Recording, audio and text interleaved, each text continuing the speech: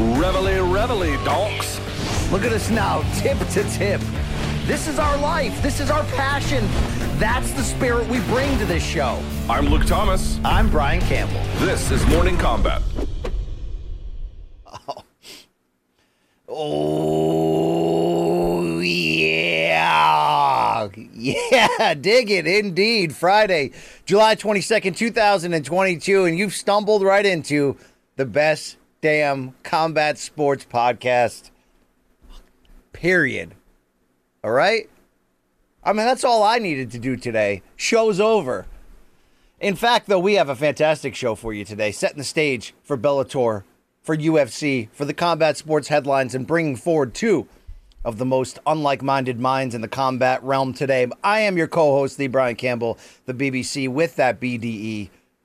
But while you stay for the sauce, you come for that piece of meat. That is Luke Thomas.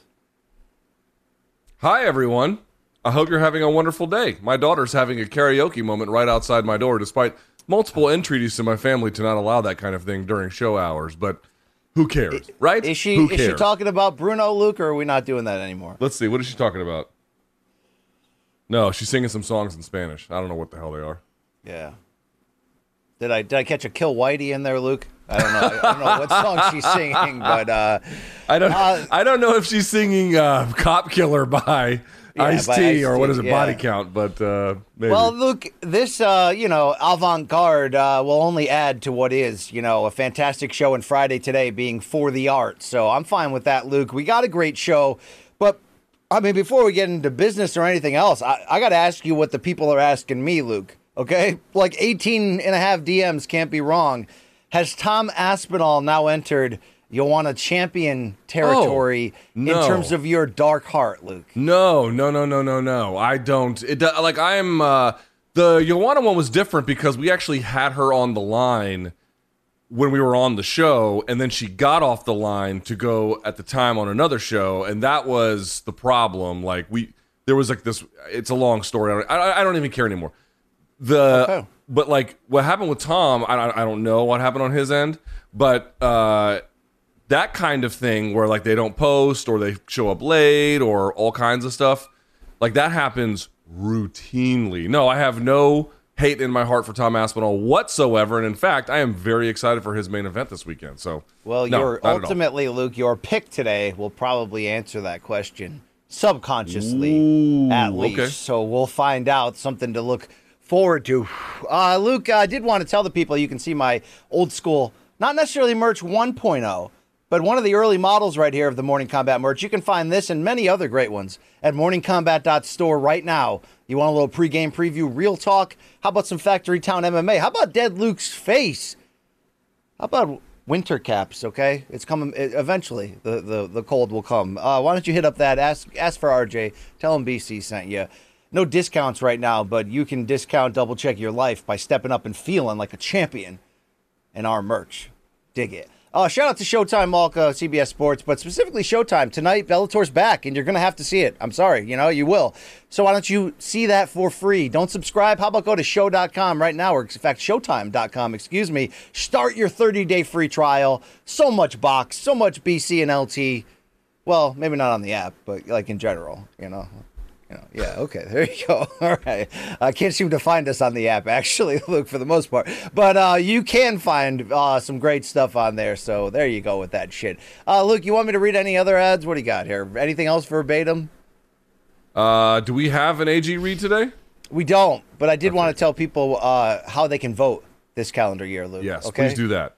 And I'm not talking about that guy who fell off the bicycle, Luke. I'm talking about Morning Combat, a nominee at the moment from the folks over at the People's Choice Podcast Awards for 2 Best Sports Podcast, Best Male-Hosted Podcast. I'm told, Luke, we're also kind of up for the 3rd, which is like the People's Choice Award Podcast. I don't really get how it works, but it will take you 60 seconds or less to decode it yourself and vote. So we appreciate all you guys doing for us. If you care about things like live show, that type of stuff, making our bosses happy, this is the kind of stuff you can do to get our back. Go to podcastawards.com/app/sign up, or like Luke pointed to, the QR code is on the screen, so do it the young way, if you will.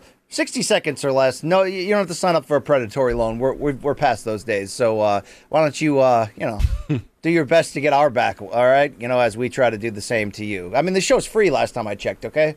Thank you very much, Luke. I always wonder, Luke, you want to know how much does your audience really love you? Then, go to Patreon only, right? Then you're going to find out. Yes, and that's where we get to the dark stuff. Right there. Go to onlypipes.com/MK. That's when you're going to see a lot of lights. Yeah, there you go. Always there. All right, indeed. Luke, anything else? You have any weekend plans? Yeah, work. That's what my weekend plans are. Lots and lots of work. That's all I seem to do anymore, especially before vacation. I will say, shouts, and I don't know how to pronounce his last name properly. I don't know if it's Algio or Algio, but it's Bill Algio, who had a nice win, obviously, at UFC Long Island. I had tweeted that he's insanely tough, but that triangle that Herbert Burns put on him, he was partly able to wiggle out of it. Yes, because he's a black belt, he's very good and all that kind of stuff, and he was remarkably tough, but because he also has a very thin frame. And then he tweeted me yesterday. He wrote, "Quit thin shaming me, bro." So shouts to Bill Algio, if I'm pronouncing the last name right. No shame. It's a goddamn superpower, if anything. Yeah. When you combine it with his remarkable skills. That win was not accidental, but no shame over here, trust me. That guy's hips don't lie, man. I love that guy. Yeah, no shame at all, Luke, okay? I mean, they ain't childbearing hips, I'll tell you that much. But they're not that. They're not good for that, but they're good for fighting, I'll tell you that. Yeah, 5 of them for fighting. There you go. All right, I guess all the BS is behind us. Let's do it. Some would say, Luke, haters might say that this show's even better with me in the point guard chair, Luke. I've heard that before, okay? I've heard it, Maybe that means there's no substance to what I bring, Luke, okay? I mean, so I'll be your Who sauce. have you heard that from? The acolytes who thought Thor Love and Thunder was worthy of Oscar nominations? Is that who you heard that from? As you would say, clownpenis.fart, Luke. Yes. By the way, I'm going to take Tukey to the mother effing water park later, bro. We're about to get busy over there. Are you talking about Splash Pad, or are you talking about like Water Country USA, Luke? No. I'm not going to take her to the Ebola petri dish that is a water park where everyone pees in the same pool and then wades in it. No, I'm not doing that. That's a splash pad. It's a splash pad. Dude, you take my kid to the park now, it's literally too hot to put her on the goddamn slide. The slides are cooked. So you got to take her to get some, get some agua. Yeah, indeed. Shout out to Tukey. I'm glad she's back at it, Luke. All right, let's set the weekend straight. Let's do it the right way. Top of our rundown, of course, UFC Fight Night. It goes down Saturday night. A must-see, Saturday afternoon, from London. I believe 3 p.m. Eastern Time is the main card. You can check me on that. But the main event is heavyweights, and boy, is this an important one for title positioning. A plus 120, according to our friends at Caesars. Underdog is the well-traveled, experienced Curtis Blaydes, coming in against the red-hot upstart Tom Aspinall, a minus 140 betting favorite. Luke, whether he shows up on this show or not, we talked Wednesday. We got a lot of love for the game that Aspinall's showing. He's red hot at the moment, as I mentioned. He could be the next hope of the UK. Could also just be that next model of heavyweight, modern heavyweight 2.0 that Cyril Gane's doing. Aspinall's doing a little bit of that too. Do you agree to start off, Luke, minus 140, Aspinall the favorite, entering the toughest test of his career? I don't know. This is a weird one because I can make a case for why I think that the minus 140 is probably appropriate and maybe even somewhat underselling exactly how good Aspinall is. But, it could blow up in your face too, because the reality is, we talked about this a little bit on Wednesday, the start that Aspinall has had in the UFC is insanely remarkable. And he does have wins over credentialed guys, and for example, in Volkov, and then, old hammers like Arlovsky, but the reality is there's just not a lot of time. He's only seen the second round one time. So for very basic questions, what is Aspinall's gas tank like in the third round? How does he really deal with someone who can put 10 or 15 takedown attempts together? We just don't even know what the answer is. There's just a lot of really unknown things, and not just minorly consequential things, majorly consequential things. So there's a good argument to make for Aspinall. And I understand the I think they said minus 140. I have been a big believer in Curtis Blaydes. I just don't know exactly what to make of this matchup. There's a lot more tape on him, which means you get a better sense of his upside, yes, but also his vulnerabilities. we just don't really have a clear sense of the full picture of Aspinall. So the limited viewfinder that we're looking through to take the shot is insane. I said this the other day on my live chat, BC, but like, have you ever looked at the statistical picture of Tom Aspinall? Now it's only 5 fights, so make of that what you will. But dude, listen to this. Strikes landed per minute, 7.33. Strikes absorbed, just 2.65. A nearly +5 differential. That's one of the highest ones I've ever seen. Striking accuracy, 65%. Striking defense, 64%. Off the charts high. Takedowns per 15 minutes, over 4. Takedown accuracy, 100%. Takedown defense, 100%. Damn. And then submission average, 2. Dude, this is like one of that for a 5-fight run in the UFC, which includes some ranked guys there. That's one of the best statistical stat sheet that's redundant. One of the best stat sheets I've ever seen, independent of weight class. It just feels to me, BC, and this is why this fight is so consequential. Curtis Blaydes is different, very different than all of the guys that he has fought previously. So I'm going to make, what I hope is a strong case for Tom Aspinall, but I make it with a little bit of trepidation and why the odds are where they are, because however much you believe in Tom Aspinall, and I do kind of believe this, unless you know him very well, you're in the training room with him, but from our side of the story, if you're going to make a case for Tom Aspinall, it is partly based in the evidence that we have, but it is also partly based in a little bit of taking that picture and then extrapolating out one of the more charitable versions of what that becomes. It's a little bit, BC, I mean, maybe you disagree. To me, it feels like a little bit, not entirely, like a leap of faith. Do you agree with that? For sure. And you have to rely on elements of the eye test when your, actual evidence is this small, and it is this small. I mean, he made quick freaking work of Alexander Volkov, who I thought would be the kryptonite of the moment for him. It at least opened my eyes to what everyone else had already been seeing, sort of those plus sides of him. But to your point, I mean, the greatest, here's why this matchup is so great and why I like the odds. Again, -140 for Aspinall, +120 for Blaydes. You could flip that. No one would have a problem either way. It's that for what Aspinall hasn't shown us, you could be as confident, you could tell us you spar 65 consecutive rounds and you could say whatever you want. There's a difference between 3-round and 5-round fights, and when you've only been through halfway of the second round, there's a potential major difference. So if that's your only on-paper weakness, because we just don't know, we have no freaking clue, and I always remind people, even Stipe had to learn that 5-round lesson in the first fight against JDS. So for Aspinall, it's like Blaydes suddenly becomes the boss at the end of the video game for that one piece of potential kryptonite. Now, it may not even be a factor, and then it's suddenly a different fight to try to weigh out based on their plus and minuses. But I think at least for everything we don't know about Aspinall, and boy, is he close to kicking in a door that it doesn't matter what we know, then you get to that title level, you're there. This is the right fight, right style, right time to give us exactly what we need to know, Luke, which takes us to Blaydes. It's funny, I think we just had this argument about Ortega the other day. I kind of end up in this.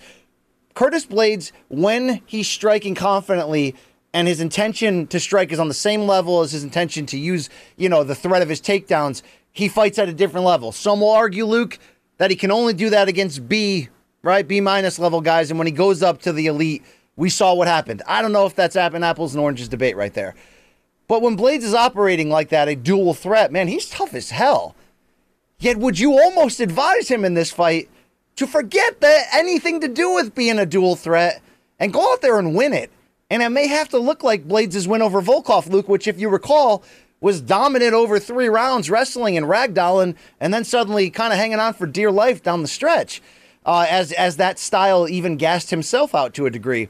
Are you telling Curtis Blaydes, if you're his coach, forget the uppercuts, throw him the heater, Ricky? I mean, take this guy down, solve it with a double leg, time and time again. Put this young kid on his back. Let's all find out together where that gas tank really is. Luke, it's got to be, right? I think I would agree mostly, but not entirely. So, for example, if I said, BC, who has the advantage just on the feet? Like, if it turned into a kickboxing fight, who probably gets their hand raised? Would you say Aspinall? Yeah, the speed is what is the difference maker to me between the two of them. So I agree with that. I agree that Aspinall has the advantage on the feet. I would also say that if it goes to the ground, I would give it to Blaydes. But I think if Blaydes just tries to wrestle a guy this athletic, who is probably going to be very ready for the takedown threat, especially early, that Volkov fight kind of stands out as like, that's not a scalable plan for him. So what I think he has to do is not chuck out the idea that a dual threat is not the right game plan. I do think he needs to be a dual threat. I just think it needs to be a dual threat 60-40 wrestling, maybe even 70-30 wrestling, where striking with Aspinall, I don't think it's so dangerous that he can't do it. Like, while I give Aspinall the nod as the better striker of the two and a little bit more mobile and can cause problems in ways that I don't think as good, for example. By the way, folks forget, Curtis Blaydes didn't even attempt to take down on Chris Daukaus and put his lights out just standing.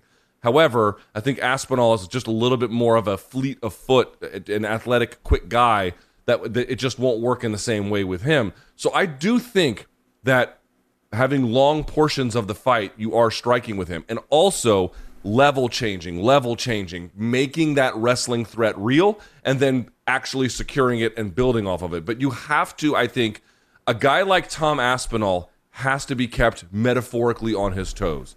He has to be unable to process exactly what the threat is that is happening against him at any given moment for that attack to succeed. If he knows, for example, that there's a wrestling threat coming his way and he has a firm idea that this attack that is launching in front of him is a wrestling attack, his chances of stopping it are high. Conversely, if it's just a striking bout, I think Blaydes can make a strong account of himself, but over time, something like what Aspinall will do would be the difference maker. It's the combination. But while it's also the combination, it's the part of the game that Blaydes is best at, which is wrestling, being the predominant amount of offense built off of the confusion he would layer together by mixing them. So I don't think it's 50-50 or dual threat. I agree that would seem like you're undercutting the thing that you do better than almost any other heavyweight in favor of just parity for parity's sake. No, I don't agree with that. I think he needs to be dual threat enough to be confusing to make the wrestling shine. Does that make sense? Yeah, it makes a lot of sense, without question. It's just how close can he get to the line of danger while doing that? Obviously, from the outside, Curtis Blaydes, when he commits to the jab with his length and his power, that's going to be most likely, although the athletic Aspinall does have a way of cutting down distance and making big moves. If a striking can be a conservative striking situation, you like Blaydes' ability to hang in there and then use those situations to form his takedowns as a threat. But it can't be fighting this guy in close. I mean, Aspinall's ability to throw combinations, to throw creative shots, to throw explosive shots, you can't be messing with that, Luke. So that may mean a lot of clinch fighting. And if it goes to there, who do you think has a physicality edge in terms of what they showed? So let's say are they clinching in open space or like clinching along the fence? Fence. Curtis.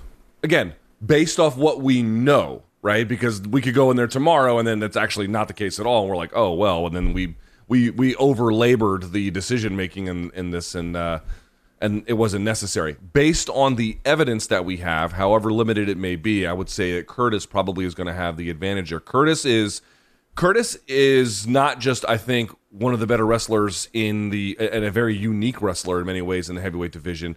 Dude, like, let's be honest about it. He doesn't just have more fights than Aspinall. He's got vastly better experience, right? He has fought the very best guys. He's fought Francis twice. He has tasted big power from him. And yes, he was left wanting from it, fair enough. But, and Derek Lewis as well. But the reality is he has been in there with very good guys. He has been in there with all different kinds of scenarios, like Overeem, for example.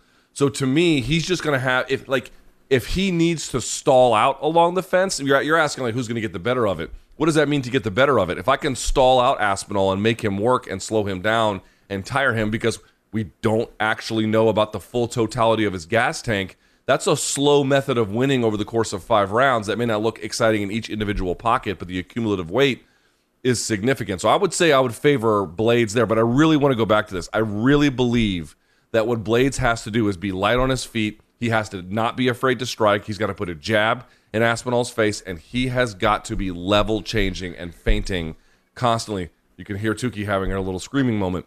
The point is, he does a lot of stance switching and stuff like that on the outside. He did that against Chris Daukaus. That is valuable, but I think the value of that is going to be limited against a guy like Aspinall who can pick you apart when you do shit like that. To me, it's going to be, I can't tell when the wrestling is coming, and then by the time it does arrive, it's too late. That, I think, is the Curtis Blaydes logical, rational, doable path to victory. Yeah, he's got to constantly be ready to be adaptable and to change his patterns and to just constantly try to keep Aspinall guessing. Hard thing to pull off, especially against a guy in Aspinall who's probably not just going to wait back and allow you to try to set these traps, is going to try to punch right through and come right through the middle. So, that's where the potential clinching along the cage can be key for Blaydes. Obviously, if he can take him down, in theory, that's key. But Luke, what do you know about their submission games? We know that Aspinall did submit Arlovsky, which was his only one since coming to the UFC. Do you think there's an advantage there, meaning even if Blaydes is successful with the takedowns, does he have to be super careful in terms of his, ground and pound to not get caught into something? Do you have an edge for either fighter in this one, in that realm? Usually big men don't have good guard games. There have been, in the history of jiu-jitsu, some exceptions to that. And I don't mean just like relatively big, like plus 200 in a long frame, 6'4", 6'5", like a Hodger Gracie type. I mean, like actually big dudes who are, north of, let's say, 240, 250, who can invert and work good ground games. There was a guy years ago, I'm not sure where, he wasn't Brazilian. I think he was somewhere from Spanish-speaking Latin America. His name was Abraham Marte. And Abraham Marte used to be like a very good big guy who could play underneath. Like, but for example, what's his name? Is it, who's the big guy out of like the West Coast? Orlando, what's his last name? He wins. Most big guys in jiu-jitsu just have good top control, right? So, for example, in the last fight for Aspinall, how did this submission come about? It was a straight armbar from half guard on top. Now, that's actually a little bit harder to pull off than folks might imagine. You have to be long yourself. You have to have good balance. A lot of people can't get that from half guard on top. So the fact that he was able to get it is actually a little bit more deceivingly difficult than some folks might imagine. But he didn't really get it from underneath. And what I would say is, if you're Tom Aspinall and you saw what Curtis Blaydes did to Alistair Overeem with those elbows, the fucking last place you want to be is right there. If there is a submission threat, and I do think there is one, it's going to be on top for Tom Aspinall or from the back potentially, although even that one seems low percentage because maintaining... It's very difficult to maintain control of a 250-pound athletic guy. It requires your chest and your back to be glued together very, very tightly, and that's hard to do when they can move around and they're strong. And when someone's 135 and 135 pounds, it's a little more doable. When they're 250, I think actually Blaydes weighed in today at 260. That's a hard guy to keep control of. It's actually funny. You don't see a lot of guys take mount on other big guys like that because it's actually hard to balance on someone that big and that athletic. There's no stability there. So what I would say you're looking for is very likely top control or potentially something from the back or maybe like a bulldog choke kind of a scenario, but not from underneath. I really don't think that. Plus, Curtis Blaydes' ground and pound, not just in the Overeem fight, but in general, not so much in the Volkov fight because he was gassed, but when he doesn't have that, the gas tank weighing him down, so to speak, he's a nightmare on top. I would never, ever, ever want to be there. The goal there would be to clinch or to immediately get away, not to spend time looking for subs. Charles Oliveira makes it look easy. It is not easy. Yeah, not easy at all. Luke, as always, I don't know why I go to extremes, but if you were a Blaydes fan in this one, which extreme would you rather? A Blaydes going for the knockout with the type of aggressiveness we don't typically see in that category for him, or a Blaydes who comes in and says, look, my best chance might be to gas him out, so I'm just going to wrestle until my own wheels fall off. Which one would you rather have? Both could end disastrously, Luke, but if it came down to that, which way you leaning? I think, based on what we know, and again, I'm going to keep saying it, which is limited. Anybody who has maybe Aspinall's coach has a very clear sense of things, and that's fine. But we don't have a very clear sense of things, although we do have some enticing things, and that's what we're trying to wrestle with. But I go back to it all the time. There's a lot of folks who look at the first round of Khabib Nurmagomedov fighting Conor McGregor, and they really misinterpret what it's all about. Because you can make a case, well, like Khabib didn't really do anything, and maybe you could say Conor even won. I've seen some people say Conor even won the first round, which is a little bit silly, but they misunderstand what it's all about. Khabib didn't give a shit about any of that. What he cared about was, I'm going to wrap this guy up, and I'm just going to force him to work. Now, they knew a little bit more about him. They knew that his gas tank wasn't great, and they knew that they could make that a very doable game plan. We don't really know how true it is in this particular case, but the point being is, one of the best ways to win in MMA, if you can pull it off, is to drain a guy, is to make him less than what he was. Not necessarily all the time via punishment, although if you can incorporate that, that's great. But if it's a 5-round fight and you've got more experience and you had a real wake-up call in Curtis Blaydes with that Volkov fight and what it meant for your takedown and your overall game development, this is a chance to right that wrong. What you want to do is you want to put Aspinall in places where he can't really get off meaningful offense. Maybe he can get a little bit here or there. He can't get off meaningful offense. You control the engagements, and through those engagements, you make him work. Let me give you a great example. If you can tie him up against the fence line, drag him to the fence, he goes to base, and now you can capture a wrist, and you can make him work from turtle where he has to stand. You can maybe sneak a few punches in along the way.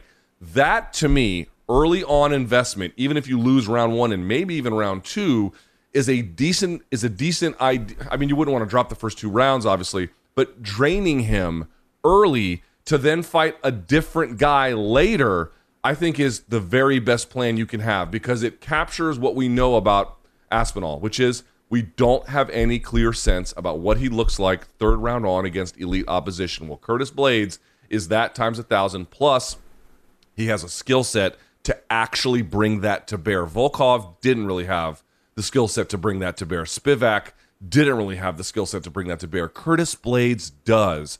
This is a chance for him to force Aspinall to work, and by working, drain him. And then once he is drained, put it on him. Now, you might be saying, well, Curtis Blaydes has shown his capacity to get drained too. Fair enough. When he meets enough resistance in that Volkov fight, he had issues with that. I am banking a little bit on the idea that he has figured out better ways to a lot of that was panic wrestling. Better ways to control that, working on his gas tank, working on a game plan where he's not overly reliant on the wrestling, overly reliant on the clinching, but he has enough of it there as a quotient to make a difference in the ultimate outcome. I really believe that is not just a winnable path for Curtis Blaydes. That's the winnable path for Curtis Blaydes. I think if you go in and just try and bulldoze him, and like, I'm going to put this guy on his heels, dude, a guy this athletic who can find offense in all the ways he does, that seems like a real bad idea. I'm trying to figure out, I've been such a Blaydes guy, but I have seen him falter when he steps up, and it's like we still don't really know, is that just you fought 2 legendary sluggers in 3 separate fights in which you got finished and all? And obviously the first one against Ngannou was more of like he asked out because of the beating he took. It wasn't, he was not cold or anything. Oh, he was not cold after that, Luke, for sure. But it's like, is that just bad luck, bad place, wrong time against superhuman hulks who caught him? Or is there something intangible that's preventing him from getting over that top? It's not in a panic mode. He's still in the prime of his career. Heavyweights age and last longer. There are still significant strengths that he has that almost make him a unicorn in this division, that he leans on them. So there's nothing about, will he get another chance to get there? I mean, he's going to be atop this division as long as he's active. You get that feeling. But can you identify what's missing, Luke? I know he doesn't always believe in his striking, it looks like at times.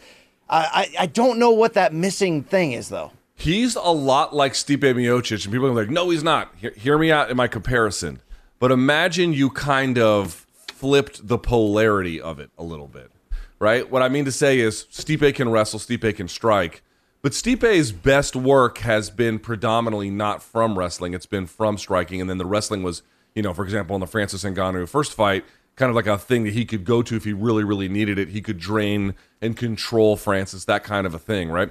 So he had that in his back pocket. It was a part of what he was, and it was an ace in the hole, but it wasn't the forward part of his game. For better or for worse, it wasn't the forward part of his game. For example, in the Cormier fight, it was not a forward part of his game. Blaydes is a little bit the opposite. Blaydes can strike a little bit, and now it's becoming a little bit more significant of his game, but he was kind of just like a wrestle-heavy sort of guy. And I think he's trying to become much more balanced as a fighter. But if you actually look at who's a heavyweight who can actually strike and really wrestle, Aspinall notwithstanding, Gane is actually not that guy, right? Gane's actually not that guy. And I got to say, I don't think Francis has the wrestling acumen at all of a guy like Curtis Blaydes, right? Even though Francis has 2 wins on him, it's MMA, he doesn't actually have the wrestling acumen. In that sense, they're very different in a lot of different ways, but the closest thing at heavyweight to Stipe Miocic, for all their many differences in terms of the type of balanced fighter that Stipe represents, it's something like Curtis Blaydes, even if there's a shift in polarity over the predominant skill set. And so you're sort of wondering, why can't he take that next step? I just feel like first time he fought Francis, he didn't blend things nearly as well as he needed to. Second time, could maybe argue early stoppage. Also, Francis's power is enormous. Against Derek Lewis, he didn't blend it as well as he needed to. There's just been times where he wasn't quite mixing it as nimbly as he needed to, whereas in a striking sport, for Stipe to be so good at striking already, the wrestling kind of in his back pocket, he could mix them when he needed to, but he was able to just have much more of a ready-to-go championship kind of skill set. This one is sort of working backwards from it. And so I think that's really kind of held him back a little bit. The striking has held him back. Not just the striking, the blending of the striking has kind of held him back. And not that he was ever bad at it, but we're talking about the very best guys in the division. For them, it maybe wasn't as good as it needed to be. Now you're starting to see some of that stuff come together. And as I mentioned, the Chris Daukaus win, 0 takedown attempts. Didn't even try, That was, I think he's leveling it out all a little bit. So, Jesus, I'm sorry, I'm getting distracted because there's World War III happening outside my mother effing door.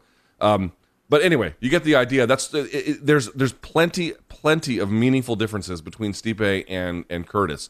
But in terms of finding a balanced heavyweight in that way, it's not Gane, actually. It's not Francis. It's not Derek Lewis. It's not Tai Tuivasa. We'll see if it's Aspinall. I mean, him notwithstanding. The closest thing to that, for all the differences, it's a little bit Curtis Blaydes. All right. I don't disagree with any of that. It's like, can Curtis Blaydes show us a next level gear, or is the theory true that when he does step up to the elite level of competition, they find that weakness, they finish the fight? If Aspinall is that and he's starting to really look like that, then he will. But there may be an even middle ground to that middle ground, Luke, and it's ultimately my prediction. I do think you're going to get a very strong performance out of Blaydes, but not a victorious one. And on the flip side, a pretty good, but yet still showing that it takes some time performance out of Aspinall, yet it will be enough for a win. I think this one goes the distance, and it's that fight on the rise that Aspinall will ultimately have most needed to show the gas tank, to show his own level of adaptability and versatility based on the different looks he gets. I like Tom Aspinall here by decision, Luke, and I think it's going to be hard-earned, and it may open up a room for people to say, oh, they're not perfect. Well, guess what? He's not freaking perfect, right? He's pretty damn good, though. And if you're going to get by this version of Blaydes right now and get to that upper crust title picture, you're going to have to earn it. And I think he will, Luke. I really believe in this guy, whether, he ever shows up on this show or not. I'll say this. I'm going to pick Aspinall. I wonder if I'm going to regret it tomorrow, because I do think it is and by the way, I'm sure that Aspinall and his team have not slept on Curtis Blaydes. If there's one thing you want to say about Tom Aspinall, for all the limits we have of the understanding of him, one thing is pretty clear. He's smart, he has high fight IQ, and his team understand him, and they also have fight IQ. They're not chumps at all. But I do feel like Curtis Blaydes, even by us potentially, is somewhat not merely underrated, sometimes criminally underrated. So I'm going to pick Aspinall. I'm going to do it based on what we've seen and a little bit of a leap of faith. And I'm going to say he finishes Curtis Blaydes somewhere around the 3rd, 4th round. I may come to regret it, and if I do, I am happy on Monday's show to be like, God damn it, I should have known better. But that's where my head is at today. That's my pick for the main event. Yeah, I think I'm more confident in an Aspinall finish after round 3 than I am of a Blaydes win of any kind, even though I expect this to be a close, very competitive fight. So, yeah, I'm just an asshole, though. So we'll see what happens, see how it plays out. I can't wait for it, though. London, Saturday afternoon. Luke, the co-main event, Jack Hermansson, a minus 105 favorite. Sorry, not favorite. Minus 105 underdog. Or maybe I don't know how to read odds, Luke. Very, very true. Well, what is Curtis is the favorite, minus 115. Hermanson minus 105. But Luke, for it's basically a pick'em. It's a pick'em. Yeah, basically. For Mr. Action, Chris Curtis, 35 years old, 8-fight win streak across a few different promotions. He lost 3 consecutive fights in 2019 in the PFL, 2 to Magomed Karimov, and then 1 to Ray Cooper III. But it's been all victory since then, and now he takes another last-minute fall apart to kind of slide in and see what happens here, Luke. Dude, Hermanson, last time I checked, Luke, is a tough out for anybody. Do you like Curtis being the favorite here entering this one? I do a little bit. I got to say, dude, if you needed if you're Chris Curtis and you knew you had to fight Jack Hermanson, but you needed a warm-up fight to get ready for it. Now, I don't know if there's a perfect warm-up fight for it, but I got to tell you, Rodolfo Vieira as a warm-up fight for that is actually pretty helpful. Why?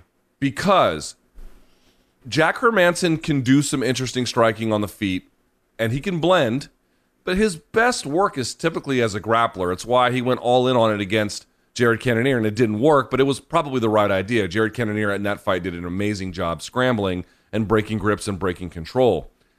I don't know if Chris Curtis has that, particularly on short notice. We're going to find out. It'll be interesting to see.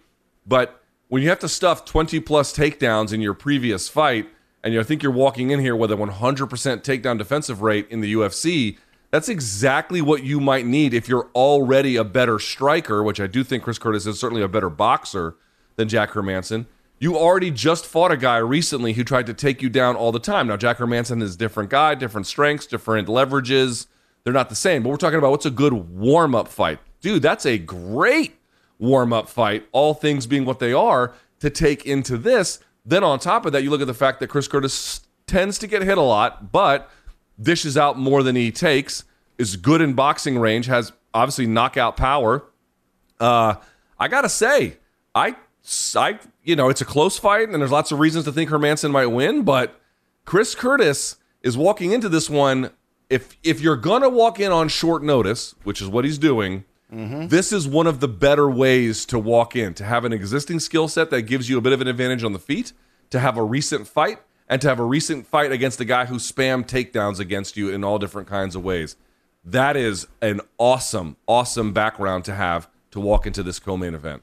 Yeah, that's very well said. Although I found out the hard way when I'm not criticized, but I once said something negative about the Joker, Luke, and boy, he's got fans. You wouldn't guess, Luke. They came at us at MK. But here's the deal on the Joker. Yeah, they did, and said, look, he's way better than people realize. But the reality is he's 3-3 in his last 6. But it's, losses to the very elite, split decision to Sean Strickland, Vittori in a decision, and then he got stopped by Cannonier. And the wins are, Ronaldo Souza, Kelvin Gastelum by submission, and then when he ran through Edmund Shabazian for that 3-round unanimous decision. So it's like, Luke, the last 6 would tell you he's an elite gatekeeper. Others will tell you he's just putting it all together right now. If we get the very best of Jack Hermanson, this may be a different fight, Luke, but have we seen the very best of him yet? I think we have, which isn't to say he can't win here. That's not my argument, but do I think he's going to rack up a win subsequent to, what would you say is his best win? So he's got, to your point, the Gastelum win from the heel hook, which was nice. Do I think he's going to get a win better than that going forward? I'm skeptical. Certainly possible. I'm not a fortune teller, but I don't think so. I think you probably have seen him at his peak. The question is not that. The question is, even if he's not at his peak, is he still good enough to beat Chris Curtis? And certainly on paper, yes, he is. But I don't think he's got grand heights in front of him. I don't believe that. No, and he had gritty fights in losses to Vittori and Strickland. He puts on the pressure. He's willing to fight. He's tough as crap, Luke. He gets in and out of crazy situations. It could be the perfect kryptonite for the fun run that Chris Curtis is on, and take nothing away from him. And to your credit, showing that power and just taking each opportunity and climbing. But if the Joker, Luke, is still going to linger and try to make another run, he's got to win this fight. That's what it comes down to. And if he bites down and stays gritty, I get what you're saying. If he can't take the fight to the ground at all, that could change this in the other direction for him. Look at what happened in the Sean Strickland fight. Let's pull that up. Jesus effing Christ. Sorry. How about Jack Hermanson? Do you know how many takedowns he attempted in that fight, BC? Do you remember? I don't know. No, I don't remember. He attempted 8 takedowns. How many did he get? 2. 0. He whiffed on all 8. Made it a very different fight at that point, even against a guy like Sean Strickland, who was somewhat a little bit, muted as a striker in terms of like big action, right? He's much more careful in that way. So no, if he can't get the takedown, his game changes dramatically at that point, right? And for Chris Curtis, now if he gets taken down, I think he's in big trouble, because one thing that Jack Hermanson does really well is once he gets the takedown, or if he can bring the fight to the floor in some kind of way, then he is an active submission hunter, right? Now that is a big difference. He's not some guy who's going to take you down and I'm going to slowly work to move to half guard and I'm going to pitter patter with shots and I'm going to look for ground and pound. No, dude, that guy is trying to find a limb or a throat as fast as he can. But it's just, if you take that away, he's just not at all the same guy anymore. And again, Chris Curtis walks into this fight with a 100% takedown defense. And by the way, BC, what do Sean Strickland and Chris Curtis have in common?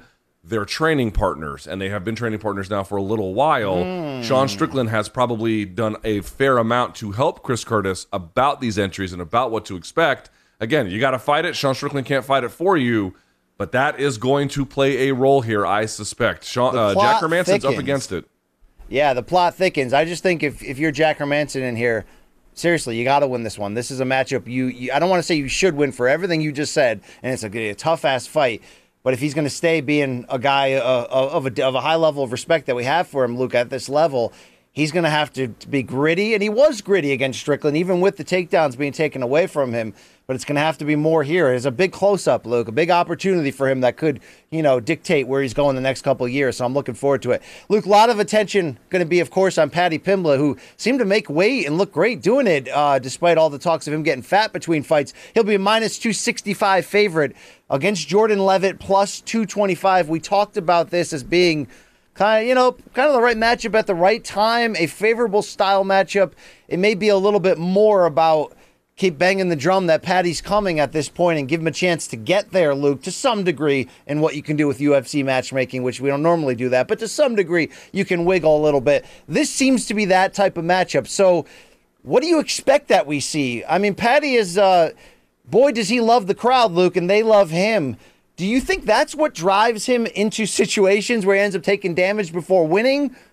Or is it just, that's his style, that's his hunger, he gets in that? I think it's like chicken or the egg. I think the fans respond to that, right? I think he's got that in him. If you watch them just on the grappling department, like Jordan Levitt is a very good grappler. Like this is, I'll say this. This is a good test for Paddy Pimblett's development. This is a good one. If he passes it, it doesn't mean that he's going to win a title. Far from it. But it would be a nice sign for him to be able to pass this, because his striking, I think the striking defense is something that needs to be worked on a little bit, obviously, but his grappling is pretty great. And so if you can beat this guy grappling, which we'll see how he beats him, but if you can beat him grappling, that would be a pretty good sign. The point I'm trying to make here is the difference between like Paddy and Levitt as a general fighting posture is that Pimblett is a little bit more of what we called in the military a hard charger. He's a hard charger. He has a certain amount of physical intensity that he brings, sometimes to his own detriment, but when it's going, it goes really well. And what you're actually seeing is he keeps a little bit of that physical intensity, but in his last fight against Vargas, he dialed it back just a little bit to make to get better takedown opportunities, or I think to get up on top is what he ended up doing. I think I actually found the back. How did he win his last one? I have to go back and look here. Paddy Pimblett won the last one via rear naked choke. That's right. But he was patient along the fence line is the point I'm trying to make. There was a real patience he showed relative to what he had showed previously. Levitt is a tricky grappler, and he's a very good one, but he's almost got a very defensive sensibility to him, especially in the striking. He has like these big like cover-ups and moves away a lot. He doesn't really engage in that sense. And in grappling, like for example, his win over Sales was the guy initiating the takedown, and then from this sort of like slow moving scramble, he locked up this inverted triangle. So he's tricky in that way, but he lets the game kind of come to him, whereas Pimblett kind of tries to define the fight by virtue of taking the fight to the opponent. And you might say, oh, that's a bad matchup. That's exactly what Levitt wants. It could be that. That is one possibility. The other possibility is that if Pimblett's game is developing the way that it needs to, he's gonna run over Levitt. That's the other possibility here. Like, there's a value to letting the game come to you a little bit, letting the fight come to you, but there is a thin line between letting the game come to you and then getting your ass run over by someone who is bringing too much intensity for your defensive sensibilities, right? You got to match that intensity at certain times, and I don't necessarily see that. Like, for example, you go back to the Blaydes fight he had, where this is the one that Levitt lost. You know, he was kind of accepting of his opponent just bringing the takedown to him and then kind of having these scrambles where he was doing well enough, but he couldn't really, there wasn't enough intensity in the wrestling scrambles to get the better of it, and he lost that fight as a consequence. Like, dude, that's a path that Pimblett could follow, to say nothing of the difference in striking, where for all of Pimblett's striking deficiencies, you know, dude, look at the numbers here for just a second. Let me read them to you very quickly. Okay, this is the bad side of Paddy Pimblett. He absorbs 3.89 strikes per minute. It's a little on the high side, and we've seen him get, you know, rocked a lot. But, dude, strikes landed per minute, over 6. That's high. Conversely, Jordan Levitt only lands 2.5 strikes per minute. He's just much more muted in that sense. So there's a real question of, if Pimblett brings the intensity but is a little bit scientific about it, but steady about it, he might just run over Jordan Levitt. Levitt has to bring a certain kind of... And by the way, I think Pimblett brought this up. I believe this is true. Dude, Jordan Levitt in the UFC has fought at the Apex. Let me explain something to you. He made a point. Levitt was like, oh, well, the fight's going to be at 9 p.m. Or the Brits going to be really drunk by that point. Motherfucker, they're going to be hammer time by the time that fight comes along. Are you fucking shitting me? They're going to be drunk as a skunk, shouting their lungs out. He is not at all prepared for what that crowd is going to be like. Make no mistake about it. Yeah, this is the Lion's Den, and Ken Shamrock's not showing up anytime soon, Luke. I agree with you. I feel like the combination of the submission win and the second fight showing you, okay, there's more under that hood than maybe he's shown since coming here, or that we think. And look, I don't know. I'm starting to get crazy like a fox, Sly Fox feeling from Paddy Pimblett, that you know, he wants you to think that he's a little bit limited. You know, a little Billy Hoyle right there, Luke. You know, it is hard goddamn work, right? I mean, a little bit of that. I think he rolls through him too. And you know, the chicken or the egg about the fans and how they love him, they fuel him, Luke. There's no question about it. I mean, it's, you know, maybe, I don't know, maybe he likes getting into a little skirmish, Luke, and then rallying out of it. You certainly can't keep that spirit all the way to the highest level. But on this level, with the expectations for this crowd and this close-up, I don't know, Luke. Look, you know, we talk about majors. We're going to get into UFC 280 again, and that, you know, Abu Dhabi card coming up. But, dude, that's a freaking major. MSG, a major. I mean, I wonder if you know, we need to readjust that. London's going to be a major soon, Luke. A major pay-per-view inside of a stadium if you know, once we get to that point. And this guy's a big part of getting to that point. So he gets another one of these wins here with, you know, the O2 going just bad shit crazy. He seems to want the smoke, Luke. I can't believe I'm coming around on this. He seems like, you know, the gimmick is just kind of like, all right, you know, but I think there's more under that hood, Luke, than we know.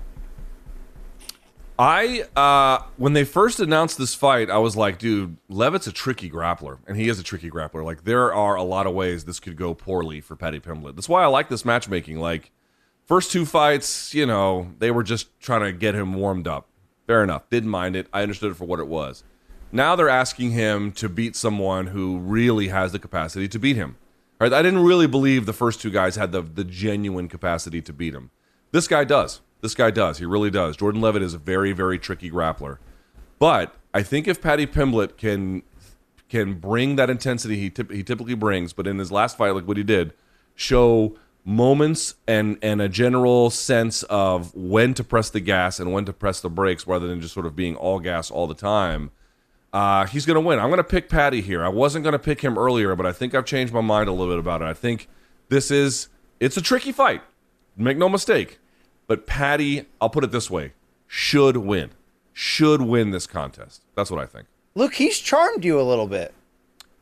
Well, here's the thing. I'm not one of these guys that buys into like, oh, he's the next big thing out of the UK. I think that that's true. We don't know that. You know, and I always go back to it. Like Soren Bach whooped him and then went off to Bellator and like doesn't have the acclaim, and it's kind of weird because that guy, like Pat Pimblett, was a 5-round fight and Bach beat him basically grappling. Like it can be done. I've seen it done. So you know, I have real reservations about his upside. I think that's only fair, not just in the striking, but overall, I have real reservations. However, the dude trains hard. He gets a lot of shit by being a big personality that I think is a little bit unfair. This is a winnable fight. He trains with a very good coach that I have a lot of respect for, Justin Flores, among other ones. He deserves the respect that he's owed. And I feel like I don't get involved with the fan side of it. And if you know, and I'm not saying not you, but the proverbial you out there, if you guys like him or hate him, I leave that entirely up to you. I don't really get involved in it, so I feel like I have a little bit of an opportunity to make, you know, every assessment is biased, but I'm not biased in the fan sensibility way, at least. And as a consequence, he's a good athlete. He trains really hard. He's got a good team behind him. This is good matchmaking on the part of the promoter to give him some trouble, but put him in a winnable context. I'll just say this. It's a real bad sign if Pimblett can't beat Jordan Levitt in this way. It's a real bad sign about his upside. But if he wins, it's a great one. He should be. It would signal a very positive sign for his development.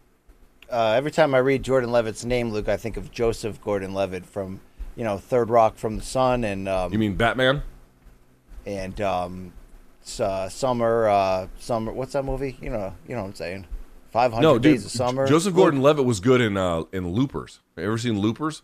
No, I haven't. I have seen Lucas with Corey Haim, though. You better believe that, Luke. Loopers I think it's on Netflix with Bruce Willis. It's a very good movie. You should see it. All right. I stopped watching Bruce Willis movies after Color of Night because I realized that you can't top that, Luke, right? You know what I mean? Yeah, fair. Yeah. Okay, there you go. Luke, I had some rough things to say about Alexander Gustafsson coming back to the light heavyweight division for this fight. Only a plus 175 underdog, by the way, against the minus 205 Nikita Krylov, who's coming off a first-round stoppage loss himself, Luke, there. What does this look like in the end?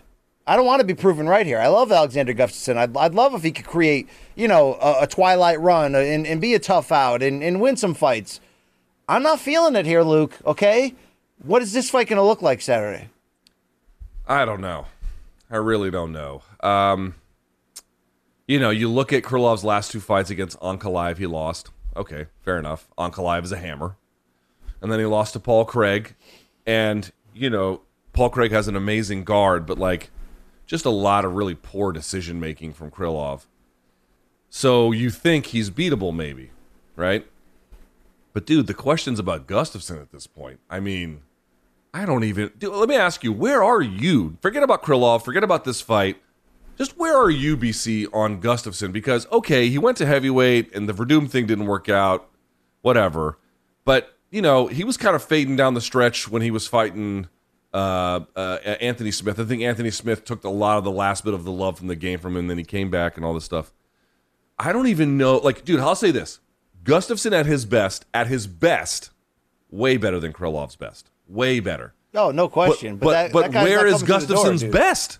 Yeah, that guy's not coming through the door, Luke. This has more like recent Carlos Condit run vibes to me. And even Condit had some wins in there, but like, no, Luke, where am I at? I told you Wednesday, I'm in a bad place with Gustafsson. I don't, you know, he's going to have to really show me that he wants to be in there. And I think this is a tough matchup. And maybe he's getting the odds this way because of his name, or maybe I'm off and there's going to be more, you know, fire left in that belly and just needed some time and recharging. But, you know, the one off at heavyweight and then back down, it's just, you know, this ain't an easy out under any circumstances. So, I think he gets stopped in the first round. Oh my! I said it, Luke. I said it. I'll be watching the DC fight for the rest of my life because it's great theater. But you know, that DC fight. Someone was asking me, like, I forget where I saw it, but someone made a point to me that Gustafsson should be included on the list of best fighters to never win a title. Hell yeah! And dude, that fight he gave DC is people always talk about like the fight he gave John, and he gave John a tough fight. That fight against DC was tooth and motherfucking nail. And you've seen DC hurt obviously with the loss to John, for example, and there's been some other ones. But dude, that he put DC in peril. Remember this? This is a general rule, and I learned this one from Phil Baroni. Phil Baroni made a point, like, dude, if someone was in a tough fight, or when they interview the winner, the first thing they say is like, "Holy shit, that was so goddamn tough." They did not get paid enough. I mean, DC's actually talked about it. He was like, that made me reconsider whether I wanted to take really hard fights like this anymore, because it just financially might not be worth it. You know what I mean? Like, right. That was an insane fight. I mean, if that's the best of Gustafsson, the Jones fight, followed by his performance in that. I know he had nice wins around that. He also came back. Who sent him to hell in the first round? Was it Rumble or Glover that just peeled him off the canvas, Luke? That was Rumble. No, Glover and him went 4 rounds, and he beat Glover, which I think is one of the paths to victory here. I think it was Rumble. Remember, because that's when the UFC was trying to make Sweden like this next big market. Yes. And Gustafsson was really trying to come along, and then Rumble put a stop to that shit. Yeah, Rumble against Glover was that 16-second one at 2:02. I remember that one for sure. But all right, Luke, I hope I'm proven wrong here. I want to be proven wrong. I don't want to be known as the guy who picked Woodley Till perfectly and then picked this perfectly, Luke. Okay. All right. I don't want to be that guy. I'll go. You picked Krylov in this one by first round stoppage. In fact, he'll take Gustafsson's gloves off for him and leave him in the center of the cage. Do you have odds on this one? Do you have the odds? Yeah, I already read it. Plus 175 Gustafsson, minus 205 Krylov. Luke, if you only listened to me, you'd get a lot of information. I hear you, motherfucker. I can't remember the numbers all the time. You know what? Fuck it. Just for fun, I'll go Gustafsson. I'm not really predicting that, but just for the show's sake. You don't and then if all he right. wins, I'm going to claim all the credit. So fuck you. I hope so. All right. Luke, Molly McCann is coming off a spectacular knockout that I did see a lot of haters saying, you guys need to slow your roll. That was the perfect situation against the right opponent, the highlight reel finish. She ain't that fighter. Well, she has been up and down since coming to the UFC, but that performance did show you something else, a different kind of spark, Luke. Maybe it's fueled by the attention that her and Patty and Aspinall are getting. And I mean, look, you got to give Molly McCann credit, this credit at least. Every time she shows up on camera somewhere, she's there. I mean, she is selling out in terms of like, I'm a personality. Come watch the Molly and Patty show, and it's fun. It's fun to a certain degree, Luke. But now they got to fight again. Hannah Goldie at plus 330 is typically in the opening bout. She's going to get bumped up in this opportunity, Luke. Do you like the muscle in this case, or do you like the meatball as a minus 410 favorite? So you're going to ride with this? Hannah Goldie is the new muscle shark. Yeah, I'm not. I haven't. I'm not going to. I have been riding with it, Luke. I'm a forerunner, a trailblazer. How much of that is Instagram influenced? Yeah, I mean, the thing is, I don't have to comment publicly unless court appointed to tell you about who I follow on Instagram and what my fair enough. Listen, is. she is to your point. She's well muscled, strong, and by the way. Some of the criticisms of Molly McCann in the sense that, the opponent, she got the spinning back, what was it, fist or elbow, I can't remember, or elbow, KO. Yes, that opponent was not the toughest fight I've ever seen, right? Let's be very fair about that. But like I always say this, it's like, okay, if it wasn't the toughest opponent, she still beat the shit. I mean, she did what you were supposed to do. Like that's what it's supposed to look like if there's that much of a mismatch. Fair enough. It's not that I can't see Hannah Goldie winning, but what would you actually say in terms of individual phases of the game that Goldie is meaningfully better at? Maybe stronger. Okay, fair enough. Stronger, potentially jiu-jitsu on the ground. She can get herself... I mean, look, Goldie ends up in wild fights, and a lot of that, unfortunately, Luke, is her lack of head movement in terms of her defense. And she's good in those scrambling of those wild fights. So it's going to have to be a ground-heavy attack that attempts to kind of gas Molly out, because if she stands and trades with Molly, I think she's going to get stopped. Yeah, if she trades with Molly, she'll get stopped. Even then... The jiu-jitsu thing, I take it. It's legit. It could happen. It shouldn't. Molly McCann should be able to cause to break contact, force separation, and then beat her up on the feet, particularly with like leg kicks and whatnot. I think that's the likeliest path that this fight takes. I take your point that you have a better athlete, maybe certainly a stronger athlete in the case of Hannah Goldie, but in general, skills win fights. And while I recognize that people are trying to blow up Molly McCann based on the win and put her perhaps a little bit further along than she ordinarily would be, given who she was fighting, fair enough. That win was nice. It was extremely well executed, and she does have the skills to win this fight. I think she should and will. And we don't have, superfan Jay Paquette's animation ready, but this is the BC Super Sloppy Special of the week. It should be a wild fight. We're probably going to be talking about it in some form come Monday. So, by the way, Luke, Monday's my 44th birthday. So, wow. What are you going to do for your birthday? Morning combat. Give me your address so I can send you a guy who shows up with a thong on and sings you a song for your birthday, like a singing telegram, and brings you a cake. Yeah, that'd be something, Luke. Luke, this might be my favorite fight on the card, short of the main event. Paul Craig, Volkan Ozdemir. We set the storylines of what we can expect, but again, I think curious odds. Minus 145, Ozdemir, your favorite. A plus 125, Paul Craig, who's on a hell of a run right now, despite getting hurt and dropped in a few of those, Luke. Dude, I like plus money on Paul Craig all day here, Luke, against Volkan Ozdemir, who I wouldn't say his career is completely fallen apart, Luke, but there's been some serious highs and lows since that initial run to a title opportunity. Yeah, I mean, here's the thing. Paul Craig is he's just the best. I love guys who bring unusual games and then find ways to have unusual wins. That's really what he does. However, there's no good reason why he should win this one, right? Volkan Ozdemir, when he's cooking, is fast, hits hard. He's fought the very best at 205, right? He's already been to the mountaintop in that sense. Found himself wanting, but he at least got up there. And there are deficiencies in his game. For example, Anthony Smith was able to work from the back against Ozdemir. You would imagine Paul Craig might be able to take advantage of that as well. It's a winnable fight for Paul Craig. But if Ozdemir is careful and doesn't make bad decisions, he should win this one. It's not like on the feet Craig is a major knockout threat. I think that's not unfair to say. It's mostly the submission threat, which is real, but Ozdemir's athletic, should have good takedown defense, should have good separation, and should be the much better striker on the feet. So we'll see. Dude, fighting Paul Craig is a real big, not just like who wins and loses, but it's a real big question about fight IQ against Paul Craig. Because a lot of these guys, they hurt him, and they go to the ground. It's like, dude, stop fucking doing that. He's got all kinds of tricks on the ground in positions you're not used to with your training partners to take advantage. Don't do it. So if they make good decisions, they should win this one. We will see how good Ozdemir's decision-making is at this stage of his game. Well, I think that is somewhat what's giving me confidence and fuel that it could be another Paul Craig type fight. And I mean, look, current stock in terms of momentum, obviously Craig's got that advantage. I mean, look, we got to be real here. Ozdemir's 2-5 in his last 7. Yeah, there's a lot of elite names there, but and yeah, he was putting it on Prochazka in big moments before getting stopped. But I also think he got a favorable split decision against Rakic in a fight that I thought you could go the other way on. So, Craig needs to stop doing some of those Paul Craig things, which is get lit up by a big striker. This is a guy you cannot F with. And if that is the ultimate determination in the way these odds are set, I guess I get it, Luke. I mean, you're kind of basically saying, forget the current run of either guy.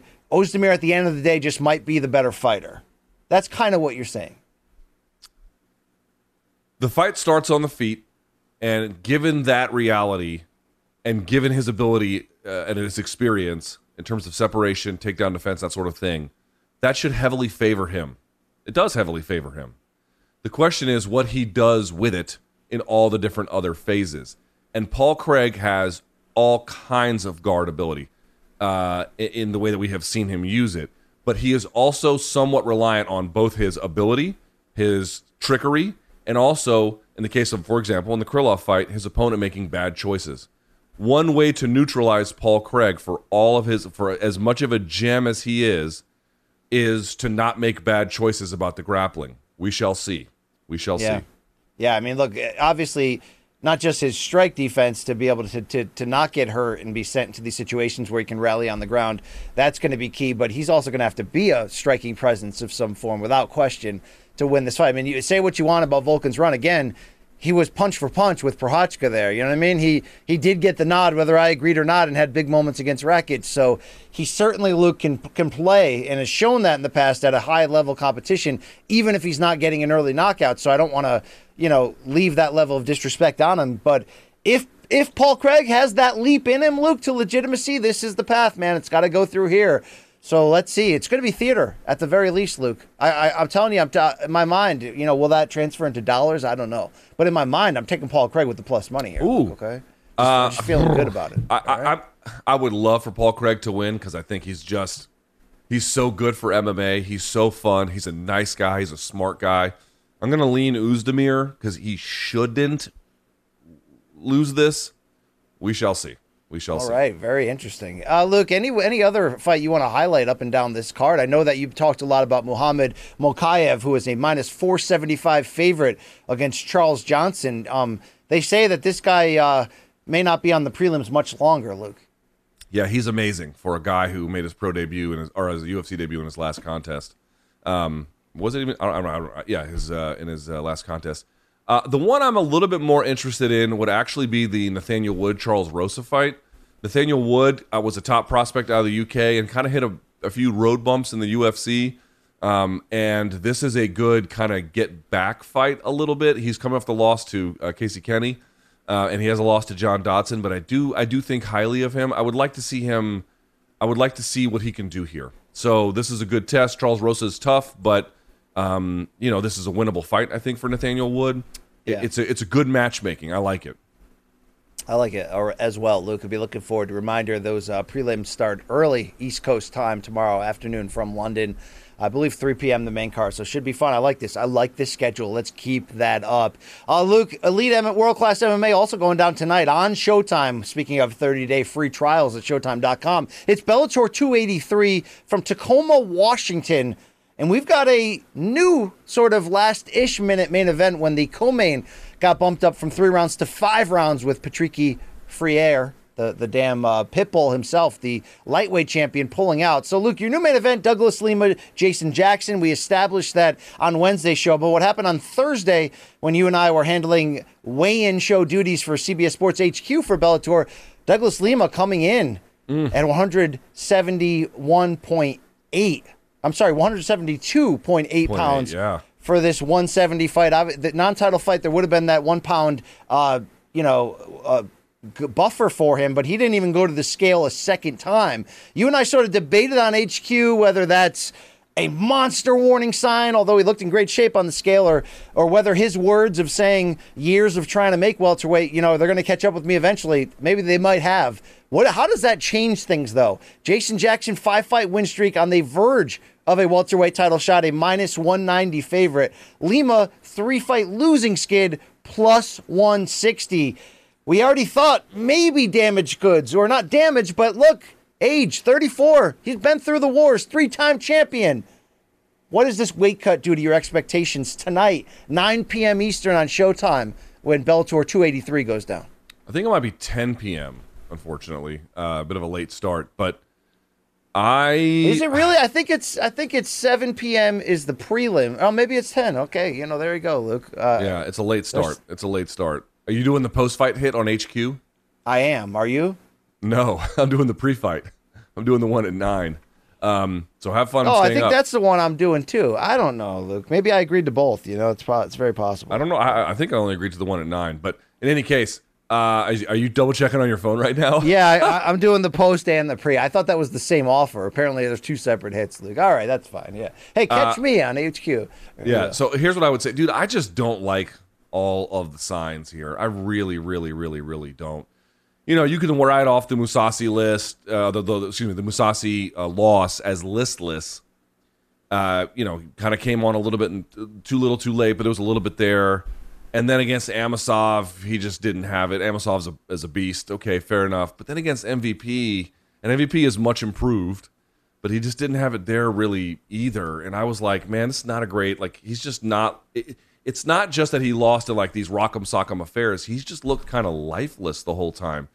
And then you go into this one missing weight, and I take your point seriously, which is, well, you know, he's been having trouble making weight recently. Like if you go, remember BC, we actually covered the weigh-ins when he fought MVP for the second time, and we were talking about, dude, he looked bad. Even though he made the weight, like how sucked out and, you know, just kind of drained he looked the whole time. So fair enough, at age 34, maybe a move to middleweight is the right move here. I guess we'll have to see. But, dude, the reality for me is the 3 losses are not accidental. The way in which he lost them, even if he showed a little bit of spark late, it was always too little too late. Then to go into this one and to miss weight by, you know, we're talking about a guy who was a multiple-time champion, missing by nearly 2 pounds, 3 if it was a championship level fight. Like, dude, that's a big, big miss. And even if you want to say, well, okay, he didn't try, and by the way, didn't even try on a second attempt to lose more weight, was like, fuck that, this is the limit. Dude, like, he looked bad even then. So he's going to have this psychological component that he couldn't make weight. And then on top of that, there's the physical component that, like, dude, he didn't look good at all, even not even making it, like not even putting himself to that ultimate weight cutting limit. Jason Jackson is on a hot streak. If he needs to strike, he's a good striker. If he needs to wrestle against an opponent who's too good of a striker, he can do that. He can play the levels. And again, we go back to like the Patty versus Levitt fight. There's a thin line between not enough intensity and too much, and you can, you know, fighters get it wrong all the time. But it's not just this momentum; it's a certain amount of fire that Jason Jackson has that I've just not seen from Douglas Lima. If you wanted to ask me, is Douglas Lima's high point better than anything we've seen from Jason Jackson's high point to this day? Yes, it is. His high point is higher, but that's not what we're adjudicating here. We're getting just what version of Douglas Lima exists today versus this version of Jason Jackson, and I just don't like the signs at all. I think Jason Jackson's going to win it. How comfortably? I don't know, because to your point, BC, it's not like Lima got blown out, or in the words of Emmett Smith, blowed out.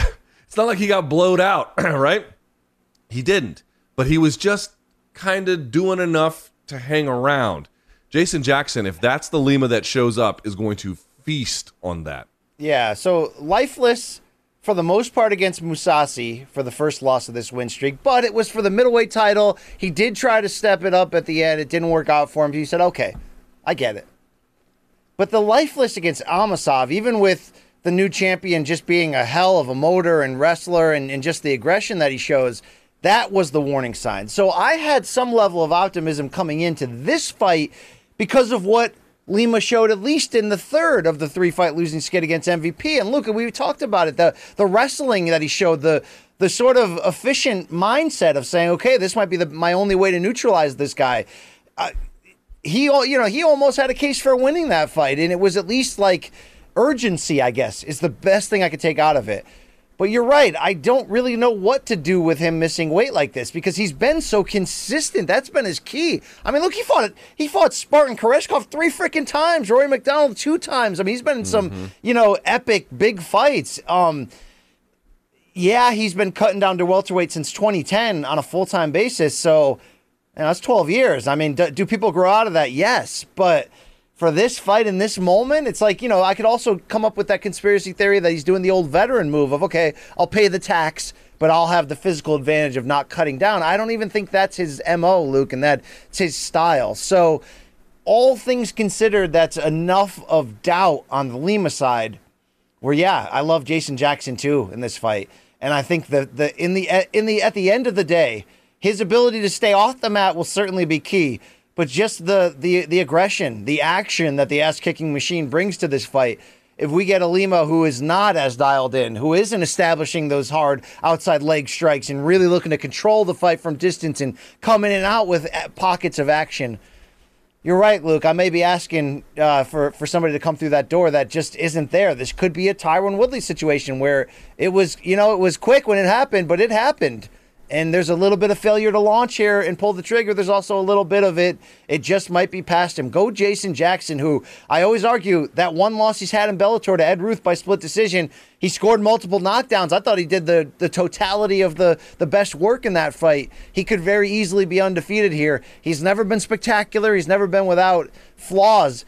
but he consistently wins against the Paul Daley's, the Benson Hendersons, that level of matchmaking as he's Neiman Gracie, which was a big one to get to this point. I like Jason Jackson's chances. It should be an interesting fight with more questions surrounding Douglas Lima. And by the way, one thing is, Jason Jackson, they just showed a picture of something that kind of reminded me. Dude, Jason Jackson has good takedowns, and Douglas Lima will just accommodate you guys or accommodate his opponents from guard. You know what I mean? He won't even, sometimes he fights to get up, obviously. It's not entirely true, but there's a lot of times he'll spend an round just fighting off guard. It's like, dude, he'll just give away the last 3 fights. He'll just give away rounds. It's like, dude, it's just a real bad sign. It's a real bad sign. Yeah, although to be fair, when he lost that first fight to Rory in that 5th round, when he was on his back the whole time, there was a little bit of that back then as well. Although I think we just looked at it as maybe he fatigued with Rory, coming on, and obviously he reversed course and then won the rematch, although it was a kind of a brutal fight to watch. But we'll see. Luke, we didn't set it properly for this co-main event in terms of what's going on here. Yes, Sidney Outlaw in a big spot right here, but it was originally supposed to be Sidney Outlaw fighting for the title against Patricky Pitbull. Pitbull pulled out, so Tofiq Musayev, who was already on the card, was supposed to fight Adam Piccolotti. He steps up. Now, no, pick a lot, pick a less, more, whatever you got, Luke. But here's the deal about Musayev, Luke, is he beat Patricky Pitbull and risen just a couple fights back. And even though Musayev enters his Bellator debut here fresh off a loss in his most recent fight under the Risen or Rising, Luke, I want to get this right for once. I think it's Ryzen, but I don't. Okay. I'm not 100% sure. But the point is, coming in, Tofiq Musayev can fight, Luke. He beat Patricky in the Risen Rising lightweight Grand Prix. Beat Johnny Case. Beat Darren Cruikshank. I mean, beat some guys that we know. He'll also be a -140 favorite against the +120 Sidney Outlaw. And Luke, you may remember 3 fights ago, Sidney Outlaw did get a one-day pass to the land of winning ghosts, as you would say, against Michael Chandler, but has won 2 since then and really seems to be putting it together and coming on. Luke, this is a good-ass fight on paper here with Outlaw +120. This could go either way, and you got to believe the winner is going to get the next chance at Patricky. Yeah, this dude, Tofiq Musayev, is funny. He's got a loss, by the way, via triangle choke it was the first loss he ever had to Muhammad Berkamov, who was also on this card, but now fighting at 170. And he's got a loss in his last fight to Roberto de Souza, which was something of a, not unexpected, but fairly surprising, I would argue. Somewhat surprising is maybe the better way to put it. So he's got a couple of triangle losses. Actually, I think 3 triangle losses of the 4, but he's got a huge winning streak. To your point, he beat Patricky Pitbull in Ryzen, and Johnny Case, UFC vet, and Damian Brown, UFC vet, and Darren Cruikshank, UFC vet. Like, this dude is a hammer. So he's a little bit overzealous when he takes guys down from guard against people who are good submission threats. I don't know if Sidney Outlaw is that guy, to be candid with you. I guess we'll have to see. But Tofiq Musayev, another one of these guys, BC. Now, he's from Azerbaijan, which is not Russia, but of course, this sort of former Soviet state bag of hammers that you talk about. You better add this motherfucker to the list, dude. This guy is good, and I think he's probably going to win, to be honest with you. Wow. Okay, Luke. Sidney Outlaw seems ready, but this is this could end up being a tougher matchup than Patricky, considering this guy was, the last guy to beat him there. So this should be a very good fight, and we're going to see right now whether Outlaw really is the class, of this ilk, of the class of this division, or is it another hammer sliding into Bellator for Scott Coker and company and scooping up more of these titles. Luke, he'll take one massive step closer in a fight here, rising from the Piccolotti Lottie level, Luke, Hobby Lobby level, and now on the very big level. This should be a heck of a couple fight run for Tofiq Musayev if he can arrive in Bellator, beat Sidney Outlaw, and then fight Patricky in a rematch for the damn title, Luke. Something to watch, Luke. Something like a phenomenon, maybe. Yeah, the good news for Sidney Outlaw is Piccolotti is a wrestler grappler type, and so he's going from one of those to basically another type. So that works out well in the sense, like, he didn't go from, poor Jack Hermanson was going to face Darren Till, and now he's got to fight Chris Curtis, which is, I guess, actually, that's not the best comparison. There's pretty similar in certain kinds of sort of broad stroke ways. But the point I'm trying to make here is he didn't go from a guy who was like, oh, I'm preparing for a wrestler, and then you get a striker or vice versa. He got a guy who at least, again, in broad strokes, is fairly similar to what he was expecting. So that should help Sidney Outlaw. But, dude, Tawfiq Musayev has just a fucking crazy intensity. And it's a tough fight for Sidney Outlaw. A very tough fight. Does that Asian crazy intensity or the line between Eastern Europe and Asia, Luke, and does that include Armenians? Are they involved in that overall, fog and hangover? Dude, Armenians and Azerbaijanis are historical, the countries have fought wars before. But they're all part of the former Soviet satellite states. Yeah, I mean, they're very different kinds of folks. I like the dichotomy of your background, Luke. You know what I mean? You have, not just being born in New Delhi, but you've got, your Armenian side offsetting against, what's your dad again? English, that old bastard, Luke? He's American. I will tell you this. My best friend in the world is Iranian, but his dad actually is... So Azerbaijan has a lot of different kinds of people in it, and there is a major Persian influence in Azerbaijan as well. So his dad is from Azerbaijan, but then moved to Iran as a kid. But he speaks like Turkish and all kinds of different stuff, and whatnot. So there's all of those parts of the world meld in interesting ways in some of those former satellite states of the Soviet Union, and Azerbaijan being a big one. We always talk about all the Russian hammers, but dude, the Kazakh hammers, the Azerbaijani hammers, the Armenian hammers, they're on their way too. Luke, a lot of talk about those Lithuanian hammers too, okay? You know what I'm saying? Factory town mindset. Staniosis, right? Staniosis. Yeah, former Russian, now just in a hurry in general. All right, Luke, there you go. Interesting how quickly you shot down, though, your dad. Oh, he's American. Yeah, what tribe, Luke? Is he Cherokee? He ain't American. He grew up in Oklahoma. Oh, so is he Native American, Luke? No, he's... Yeah, he's like an old... Thomas. I mean, how Native an old American European mutt. Yeah, he's like part... Yeah, there you go. Part UK, Luke. How about that? Okay, there you go. Luke, Usman Nurmagomedov, we're ready to crown him as the next, the king of all things, Luke. He's going to be in another step-up opportunity here, but he'd be a minus 800 favorite against Chris Gonzalez. Whether or not he ends up wearing the lightweight Bellator title, Luke, it's another step in getting us there. Chris Gonzalez is fresh off a first-round knockout of Saad Awad, so it's a fairly strong name in terms of establishing yourself and being ready for this type of matchmaking. But is it not going to matter in the end, Luke? Because Usman Nurmagomedov can do it all.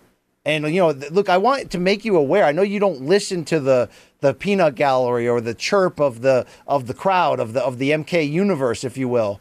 They think we are overrating the shit out of this guy.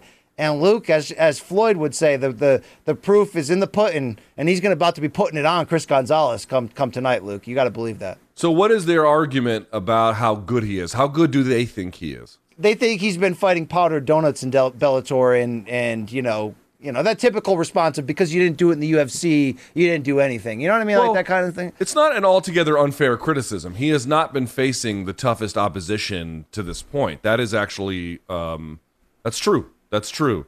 The problem is not so much that. The problem is, the skills he shows as he just dispatches with these guys he is far better than are high. Now, Chris Gonzalez is let me be very clear about this. Chris Gonzalez is easily the toughest opponent Usman Nurmagomedov has fought in Bellator to this point. He is a team alpha male guy. He has a wrestling background himself. We saw him at the weigh-ins yesterday. That dude is a fucking brick shithouse. He is a real athlete. He's got a real background, a real team. This is a tough test for Usman Nurmagomedov. I just feel like you can look at his record and say, well, he's beaten a lot of guys he should have beaten. Okay, fair enough. But the way in which he beats them, to me, evidences high-level ability and high-level decision-making. We won't really fully know that, right, until we see him beat the Chris Gonzalez's and then on up the ladder from there.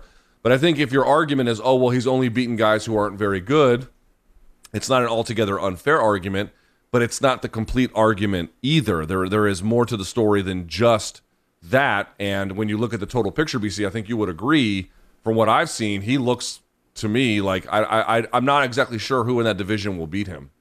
Yeah, I mean, he ain't Habib, he ain't Zabit, Luke, but he's something pretty damn special. Let's give him a chance to figure that out. Well-rounded, has some spectacular sides to him. Obviously fantastic on the ground, but he could submit people too, Luke. He's not going to run through perfection here, but I do expect, and the odds will tell you, another big win, another big sort of How soon? How soon before we fit this guy for a title As the shot? Smiths would say, how soon is now?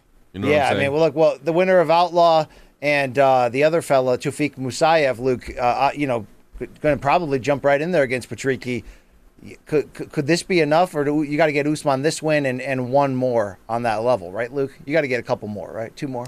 Yeah, yes. But this is the right next step. They want to see what they had with him, and they've got a lot.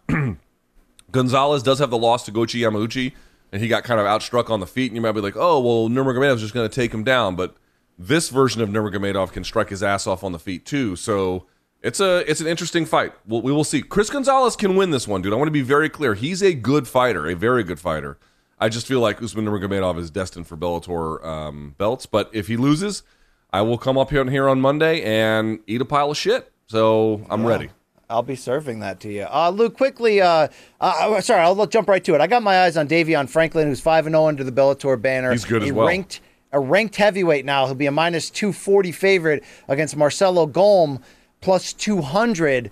Are you a believer of what Davion Franklin's doing as being a potential sort of, a couple more wins away? Let's see what he's got. He's climbing the heavyweight ladder at the moment, Luke, whether that's a deep climb or not, given Bellator's roster. But he's winning the fights he has to win. The the Saeed Soma win last time out, the split decision, sort of showed you that he can do a little bit more than maybe you thought. Let's see what he does here against Golm. What are your expectations? Yeah, to me, it's not a significantly more difficult fight than the Saeed Soma fight. So to me, it's like they gave him another difficult fight relative to what we have seen. Remember, he's only 5 fights in. This is his 6th fucking fight. Like, how good is he supposed to be? Let's slow the roll here a little bit. But I'm with you.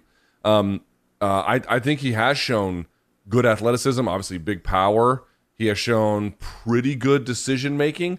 I think we're going to have to see against a guy like Golm, who's got literally twice as much experience as him, how that looks a little bit later, because sometimes he can be a little bit too aggressive. I think you might agree with that. And it's not cost him, obviously, he's undefeated, but you could see how someone else might take advantage of that. I don't think Marcelo Golm is that guy, but he could be.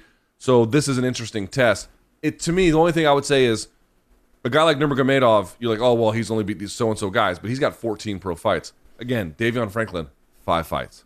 Yeah. 5 fights. So let's see what happens. The one that you haven't talked about is the Romero Cotton Dalton Rasta fight. Now, that one is, 2 fucking absolute beasts going at each other. And undefeated, both 6-0. Someone's has got to go, BC. Indeed. Lorenz Larkin also a plus 130 underdog against the aforementioned Muhammad Burkamov, Luke. So that should be interesting. As we mentioned, Roman Feraldo on the undercard is making big-time highlight reel wins. He'll be a minus 1,050 favorite here against Luis Iniguez. So plus 700. Iniguez. Yes. So don't be the Brock Lesnar being like, I'm going to enjoy this fight with Cain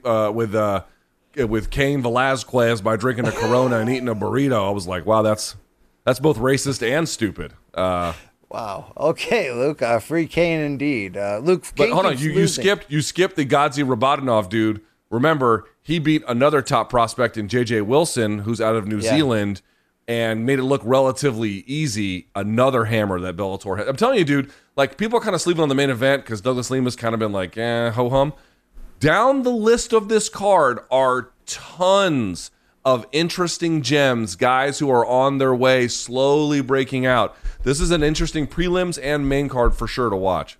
Hell yeah. Bellator 283. 7 p.m. is the preliminary card. You can catch that on YouTube. You can catch that on Pluto TV. 10 p.m. Eastern, the main card on Showtime this evening, so don't miss it. Luke, topic number 3 takes us to this just freaking fantastic. Talk about a major pay-per-view. It goes down October 22nd in Abu Dhabi. It's UFC 280. This thing has come together like very few cards in a while, Luke. I mean, God, they are giving this legitimate major feel. We already know Aljamain Sterling versus TJ Dillashaw for the bantamweight bout title, in the co-main event. Charles Oliveira and Islam Makhachev for the vacant lightweight title. In the main event, we already knew Bilal Muhammad and Sean Brady at welterweight. How about this, though, Luke? We could do these one by one or as a whole, but here's the whole, and you can tell me your reaction. Sean O'Malley versus Peter Yan at bantamweight. Beneil Dariush versus Mateus Gamrot at lightweight. Marina Rodriguez versus Amanda Lemos at women's strawweight. That's 6 fan-friggin-tastic fights, Luke Thomas. That is, just A-plus quality. Just A-plus. You're not going to see main cards look like that very often anywhere. That's like UFC 217 and 205 level, correct? Except for the star overall, like through-the-roof star power? Right. So this is worth noting. Now, you could say Sean O'Malley is very popular, and he is, but he was on the UFC 276 card, and of course he wasn't in a headlining role, but that card, was, I think, to some people's estimation, it sold well, but it didn't sell like, it was, not up to expectations, like, 700-800K. No one on that card, and I think this is a fair, tell me if you disagree, no one on that card is a major proven pay-per-view draw. Now, you could maybe argue a little bit for Oliveira, but that's not entirely true. Not like, there's not a full like battery of pay-per-views he's headlined to give us a full indication of that. Certainly not the case with Makhachev. Obviously, in the co-main, Sterling is a very amazing champion, but hasn't proven to be a pay-per-view draw. TJ Dillashaw, kind of interesting, but he's never on his own sold above, I think, 500 or so. So the point I'm trying to make here is there's a lot of just an overwhelming amount of fight quality and relevance and stakes. But part of the reason they're kind of all grouped together, I think, is that you need all of them to do a decent to good buy rate. Individually, there's not a huge pay-per-view draw to the point of... And 205, by the way, it had, I think, 3 title fights. This just has 2. But that aside, it will do well on pay-per-view. It will do pretty well. The quality is extraordinarily high. I can't say on that level one single critical thing about it. I believe there's a press conference for that card actually going on right now, Luke, from the UFC. But let's stay right here. I got a couple of key questions about this card. It's freaking fantastic. Aligned in some of these key pay-per-view card bouts are same divisions as the title opportunities in the main or the co-main. So, Luke, if something happened to either Charlie Olives or Islam Makhachev during fight week for the lightweight title, would you see somebody from the Dariush Gamrot fight get bumped up, and who would be more likely? Well, Dariush would be more deserving, right? He's done more at the higher end of this division, I think. I think that feels right. Or maybe Michael Chandler is going to show up again and cut weight again. Right. You never know, Luke, Right. So if I'm the UFC, I'm not counting on like just robbing Peter to pay Paul from the same card. I would actually bring in somebody else, if at all possible. And Chandler or Poirier is a name you could bring. And I was going to ask you the same question about Sterling and Dillashaw fighting for the bantamweight title. Damn, you got Jan and O'Malley going against each other on the same card. Who would get the nod between those two?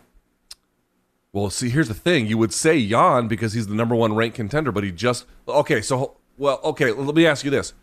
If it's Dillashaw that falls out, and so Sterling is the one who needs a title opponent, it probably would be... I can't believe I'm fucking saying this. Well, what do you think they would do? Would they give a title shot to Sean O'Malley? That seems insane. The one thing they have a proven history of is fast-tracking superstars into title. I mean, look, they fast-tracked Ngannou into Stipe so quick. They fast-tracked Ozdemir into DC because there was nobody else. I mean, they'll do that, Luke, when there's a spark and they need it. Yeah, you're damn right they're going to do that, okay? No disrespect to Piotr Jan. I don't think we're itching to see that trilogy bout right now at this moment. He just lost soundly. Yeah, you're right. You're right. I mean, he's the higher-ranked guy by a million miles, but you're right. So, but here's the thing.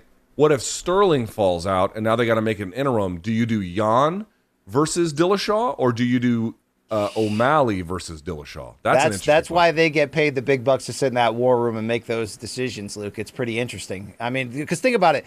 If you last minute threw O'Malley in there, you'd have to think the buys rise, right? Like, because he's got his own fan base. They're already going to be buying this pay-per-view, but it does he is the crossover potential guy of the moment, right? I mean, now you're finding, he's in a title shot? Dude, I got to buy that. Yeah, I'm saying, you know what I'm saying, Luke? That's interesting. On the same topic, we both agree, I mean, it's obvious how loaded this is. Maybe this is the beginning of an annual loaded October fight card. Not really the beginning, because we've seen Khabib there in the past. We've seen Fight Island be an island of of savior during the COVID run. Why is this so stacked right now, Luke? Why is that specifically filled out this deep? Is it just to offset the lack of star power in the main event, is it deeper in terms of relationships and money? And I suspect that they want to bring a quality card to Abu Dhabi, right? Because they have a former relationship, it seems, with the folks over there. So that's partly it, right? They want to do some good there. And remember, they brought Habib in the past, and they brought big fights there. They don't have anyone of Habib's level, but they've got Makhachev, and they've got some other things that could be interesting to that market. So yes, I do absolutely think that bringing a spectacular card to the Etihad Arena is important for them, and that counts. Again, I go back to the fact that you've got a lot of interesting components here by themselves, not huge draws, but collectively together could probably do a lot, bit of a super team thing, and that's it too. Also, Nate Diaz is fighting at UFC 279. It wouldn't make sense to put Diaz and Makhachev could fight at the Apex with no crowd, and there's no other fights on the card. Like, literally, you just pay for Diaz and Makhachev, and it would sell an absolute shit ton. Diaz and Chimaev, I'm sorry. So it would sell an absolute shit ton. So they're trying, I think, to balance the schedule as best they can with the competing interests that are involved. But, dude, I think we're kind of burying the conversation here a little bit. Let's go talk about Sean O'Malley for a second, dude. You've got Sean O'Malley, who had, at best, what would you call the fight against Munoz? Inconclusive? I think is a good way to put it. Inconclusive. And he goes from that being ranked 13 to taking on the number one contender, the former champion. So in back-to-back days, they had, I think Chimaev was like the number 2 guy at welterweight, something like that, taking on unranked Nate Diaz, a fight that by itself doesn't make sense for those reasons. Then the next day, they put number 1 against number 13. BC, I could have sworn we have heard that, these fights are made because so-and-so was ranked 4th and 5th or 6th and 7th, and we just have to put them in these kinds of ways. They totally abandoned any pretense of that. Do you like that they did it? Not that you like the fight. The fight's kind of interesting for all those reasons, but that this whole, fuck it, rankings don't matter right now. We're just going to make these fights eat shit. Yeah, I don't just like it, I love it. And it goes against some of the creed of the things you see me arguing for. But again, let's not act like it's not true. If you're the best looking chick at the dance, the UFC's going to, allow you to cut the line. And it's been proven and it's happened. I mean, everybody, even Ronda Rousey got to walk in the door and fight for a title on day one. But, Brock Lesnar, let's rush him in. It's just what happens. It's weird that they're kind of just giving him the win against Munoz, basically, and just moving him along. But, Luke, it was also weird to see him in 3 straight fights against not the typical level of competition that you would expect or want for somebody who not too long ago missed 2 years because of USADA, which kind of slowed down his growth. And right now, star-wise, he's ready to fight for a title. Ability-wise, inconclusive, yet the flashes are brilliant. And we get a chance to find out right frickin' now who he is against somebody like Piotr Jan level. Already, as just another nugget in this loaded-ass card, I'd be a fool to complain, Luke. Yeah. I mean, did he get the money he was looking for by fighting that battle, Luke, of I'll take on less ranked, it seemed to have worked out for him. It seems the company's all in. I don't know the financial details, but it seems I have a feeling after hearing what, I got a pretty good sense of what Max Holloway makes gaming. I have a feeling that Sean O'Malley makes a fucking metric ton doing that kind of thing. And I think that's probably where he makes the majority of his money. I don't know. But I have to believe that his whole public of I might be a free agent, I'm just fighting, until you pay me to fight a top 10 guy, that season that's now over, I have to believe that helped him, Luke, get this type of opportunity. Obviously, at the end of the day, he's got to be the one that says, yes, I'll fight Jan right now. I'm ready. And I give him kudos to him for doing that and not feeling like he needed a slower, longer, build. I mean, he's been on a long build with the combination of the 2 years off and some of that matchmaking of late, which wasn't great, but it is great now. Munoz was a great matchup for him. And as inconclusive as it was, we're not going to go out of our way to run that back. The time is now, Luke. If Jan's willing, and boy, is he. I mean, are you more excited about this fight than any other on the card? It's kind of a weird trick question because they're all flamethrowers, Luke. No, I'm not. I got to tell you, I'm not going to say I'm equally interested in all of them, but dude, I'm majorly interested in all of them, right? So let's go down the list. Who's going to be the lightweight champion? And you have Charles Oliveira, who is the most I mean, what a phenomenal, not turnaround to his career, but journey, I think is a good way, I hope to put it, against this guy that is the presumed next Khabib, whether that's fair or not, right? I'm not saying it's true or it's not, but there is this talk about him in that way, sort of like, Khabib has kind of knighted him as the replacement, and he has done really great work in this division. Let's see what he can do. That's huge. Then you have the bantamweight title fight. Do I even need to say, like, it's the best division in MMA, arguably, with the existing champion who has proven douchebags like you and me wrong in getting that win in his last fight against Jan, against Dillashaw, who, never had the bantamweight belt taken from him except administratively. Then you have Sean Brady, who I think might be, that guy's got title potential written fucking all over him, but this guy, Bilal Muhammad, has proven to be a genuine force at 170 pounds. Whether you think his game is exciting or not is irrelevant. That fucker wins and is a very tough fight for anyone. And hello, by the way, Palestinian American. I think that audience over there is going to be, boosting him up a little bit as well. So that's kind of important. Then you've got Dariush taking on Gamrot. Dariush, by the way, super skilled, but just willing to have all-out action fights against a guy like Gamrot, who has just an insane gas tank, plus next level kind of overall game. And then you go to Sean O'Malley, who is all the things about this, next level guy, but has somewhat unproven. And the 2 times he's gone up in rank, it's been these weird kind of fights. Well, here he can jump all of that shit. Nothing would validate Sean O'Malley more. Forget about the hype and the hair and all that shit. Nothing would validate him more than beating Jan. Like the number one guy, the former. You beat fucking Jan. That's about as credible a win as they get at bantamweight. It's exactly what Sterling needed, by the way, to get some respect finally from everyone, media and fans alike. You put Sean O'Malley on that level, it's amazing. Conversely, if Jan gets that win over O'Malley, he gets to get a huge popularity boost and then get right back to the swing of things against whoever's there. Dude, every fucking way you look at it, this card is just quality at every level. Stakes, high levels, the very best division, 4 titles, 4 contendership, 4 legacy. It's huge. So which one do I like the best? For all different reasons, they're all great. Wow. There was some real passion in that, LT. I love this card, bro. I love this card. I think I've come around to being most excited here about this O'Malley fight amid all diamonds, right? All diamonds. There are no pearls, Luke, okay? Don't be RG3. No pressure, no diamonds. Yeah. I was watching RG3 highlights last night, Luke, while sitting in the 8th row there on the old flight. Yeah, it was great. It's exciting, Luke, okay? While listening to 70s records. You know what I'm saying? Great. You were watching RG3 highlights from 2012? Yeah, with the Redskins. Or sorry, the Redskins. The Redskins. Well, at the time, the Redskins. Yeah. Yeah. All right. Let's keep the show moving. Topic 4 takes us to this. Talk about a stacked card, UFC 280. How about the potential for a stacked, must-see pay-per-view main event matchup in boxing that we thought, Luke, was going to be really hard to make, so don't get too excited. It may still be. But what an interesting turn of events that may have opened up some doors here. Floyd Mayweather, who, of course, is the promoter of Gervonta Davis. Luke, even though we spent last Gervonta fight against Rolly talking about how he's going to leave, he hasn't left. It seems business is a go under Mayweather Promotions. So Floyd was talking to FightHype.com, which has long been his preferred media outlet to say his piece. Let me ask you a question. Does he own them? Does he own a piece of them? I do not have that information, maybe, or maybe he's just really good friends with Ben Thompson, who seems to be his go-to guy there, but he's always gone to them first and gone on the record.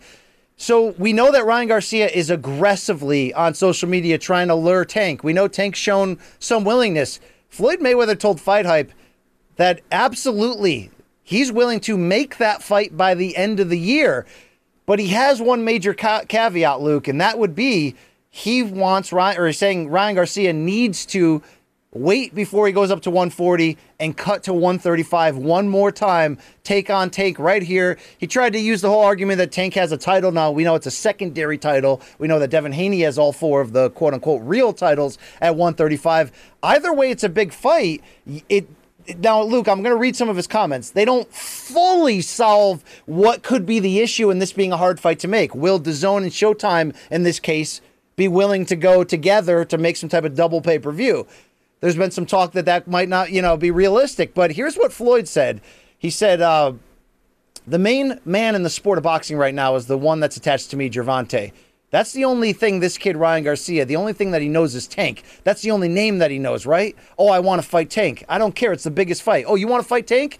How about you make the sacrifices? So we know Tank right now is at 135. So if you want to fight Tank at 135, we can make it happen before the end of the year. Luke, his sort of argument was you just fought at 135. So if you can make the sacrifice, you can do it.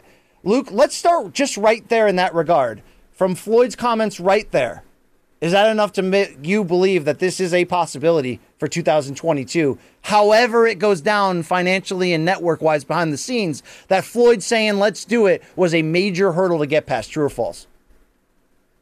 False. Don't buy it. Don't buy it. I guess if you're asking me, do I have a greater sense that it's possible now than I did maybe, I don't know, 6 months ago or something, then yeah, I would say yes. But it just feels like, I mean, listen, and I'm not even saying Floyd's wrong. It's got to be at 135 versus 140. I think that's probably right. That Tank's the A side, Ryan's the B side. I think that's probably right. But I just feel like as much as Ryan is enthusiastically lobbying for it, which I appreciate, I think that, we talked about Tyson Fury doing that back in the day and how much we liked that guys were taking the bull by the horns. Very good. I like it. It also feels to me like you can say it's more like, oh, yes, we're open to it, but this, that, X, Y, Z. It's like you're substituting a no for a yes, but then the yes just has a series of no's behind it. It's not real. It's a distinction without a difference to me. That's kind of where I'm at. Am I being too much of a hater? Well, it depends on some things, right? I mean, it depends. Can Floyd get Al Haymon, the PBC, who they partner with? Distinction. Sorry, go ahead. Can he get Al to agree with this? Is Al on board with this? Can Showtime be talked into it? We have seen Stephen Espinosa's comments in the past saying, love the fight, don't see a need to work with DAZN. What do they bring to the table? Obviously, that's got to get through. That specific question about the competing networks was asked, apparently, in this interview to Floyd, and here's his response. That fight will not be difficult to make. We don't have a problem. This is what we're going to do, okay? Now, we're going to turn down a lot of things, but we ain't going to turn down no money. We can turn down our collars, but we ain't going to turn down no money. So with that being said, we've all done some foolish things in life, but we not no damn fools. So now I'm letting Oscar know this. Oscar, we can make the fight happen, but the fight's got to be at 135. And Luke, he also closed by saying, this is kind of comedic, but he said Ryan Garcia also would have to do an interview with Fight Hype before entering the negotiation room. I mean, it's such typical Floyd. Floyd's told Fight Hype in the past when Ryan Garcia first showed interest in fighting Gervonta, he was like, okay, you can fight Gervonta, but you got to fight Rolly first. But at first, people were like, who the hell's Rolly? We didn't know about him at that point. So I don't know, Luke. I mean, this doesn't address fully the two network thing. Of course it doesn't. But to see Floyd not answer with this answer that would have gotten me upset, which is, okay, you want to fight us? You're going to fight on our terms. Come to us on our network, only on our terms. Now, he did identify terms, and the A-sides historically have always done that. One thing Floyd said in this interview, I wasn't a 154 guy, but I knew I had to move up there to fight Oscar. I knew I had to move up there to fight Cotto, and I did it. He did, Luke. He won those fights. I do agree with that. Making Ryan Garcia cut down one more time at the end of the day, it's what you got to do to get the fight. But can Floyd control the other parts of it? What's going to be the financial split? There's still more hurdles, but seeing him do anything but say, come to us, this seems promising, Luke. He didn't say no, all right? You're saying there's a chance, Luke, okay? I'm sorry, there's some fights that are so enticing. And again, this isn't two guys in their mid-30s. We're not Spence and Crawford just saying, I hope they finally see each other before it's too late. Right. This is 27-year-old Davis against 23-year-old Garcia at a point where both have done some stuff. Gervonta's certainly done more, but neither one have had that, one defining breakthrough guy that everyone thought could beat them, but then, they got the win moment. And for both fighters, there's some of that in this, Luke. This is a fight to lose my morals and get just freaking excited about, Luke. And I'm damn excited about this possibility. I mean, this is one of those, brings in different audiences. You don't know who's going to win. They're both unbeaten. They both got a puncher's chance. They're both going for the KO. They're both stars who haven't yet been fully proven. This is the kind of shit that keeps you a boxing fan. Fights like this, Luke, I think it's possible. BC, here's what I guess I would say. Do I think the likelihood is now greater than it was previously? Yes, you make good arguments. But I don't think we've reached the point where it's past the tipping point of likelihood. In other words, I still see it as overall, at this stage, unlikely. I need to see something else that gets me to say, okay, it may be, we went from 5% to now 25% likelihood. That's still, 25% is 5 times as likely as 5%, but it's still not likely that it happens. It's still more often than not going to happen. So I guess that's where I'm at. I take your point that it is a meaningful difference. Okay, but it's not meaningful enough to pass the tipping point from being unlikely to now likely for me. Well, if you're asking about my personal tipping point, Luke, yes, I do have a phoner, okay? I am rock hard with emotion right now, okay? I got to give you credit. It took you an hour and 51 minutes before you made a reference to your genitalia. That's a new record for you. Usually it takes a minute and 51 seconds. I think you mean until I made an obvious reference, Luke. I've been throwing things over your head all show, okay? Okay, Luke. You do tend to do that. That is a fair point. Okay. Right. Look, I don't know who's going to be the person that roadblocks this, if it has roadblock potential, and yes, it does. There's a lot of people at this table, Luke, okay? A lot of cooks in this kitchen. But they, meaning Floyd and Mayweather Promotions, which by association also kind of means Al Heyman and PBC, they would need this fight to make them so much money that it's worth doing, even though it's difficult, and give them the confidence that they can win it. And I think they have both, Luke. I think Floyd and them realize Ryan Garcia brings legitimate, marketing side and money-wise brings something to the table.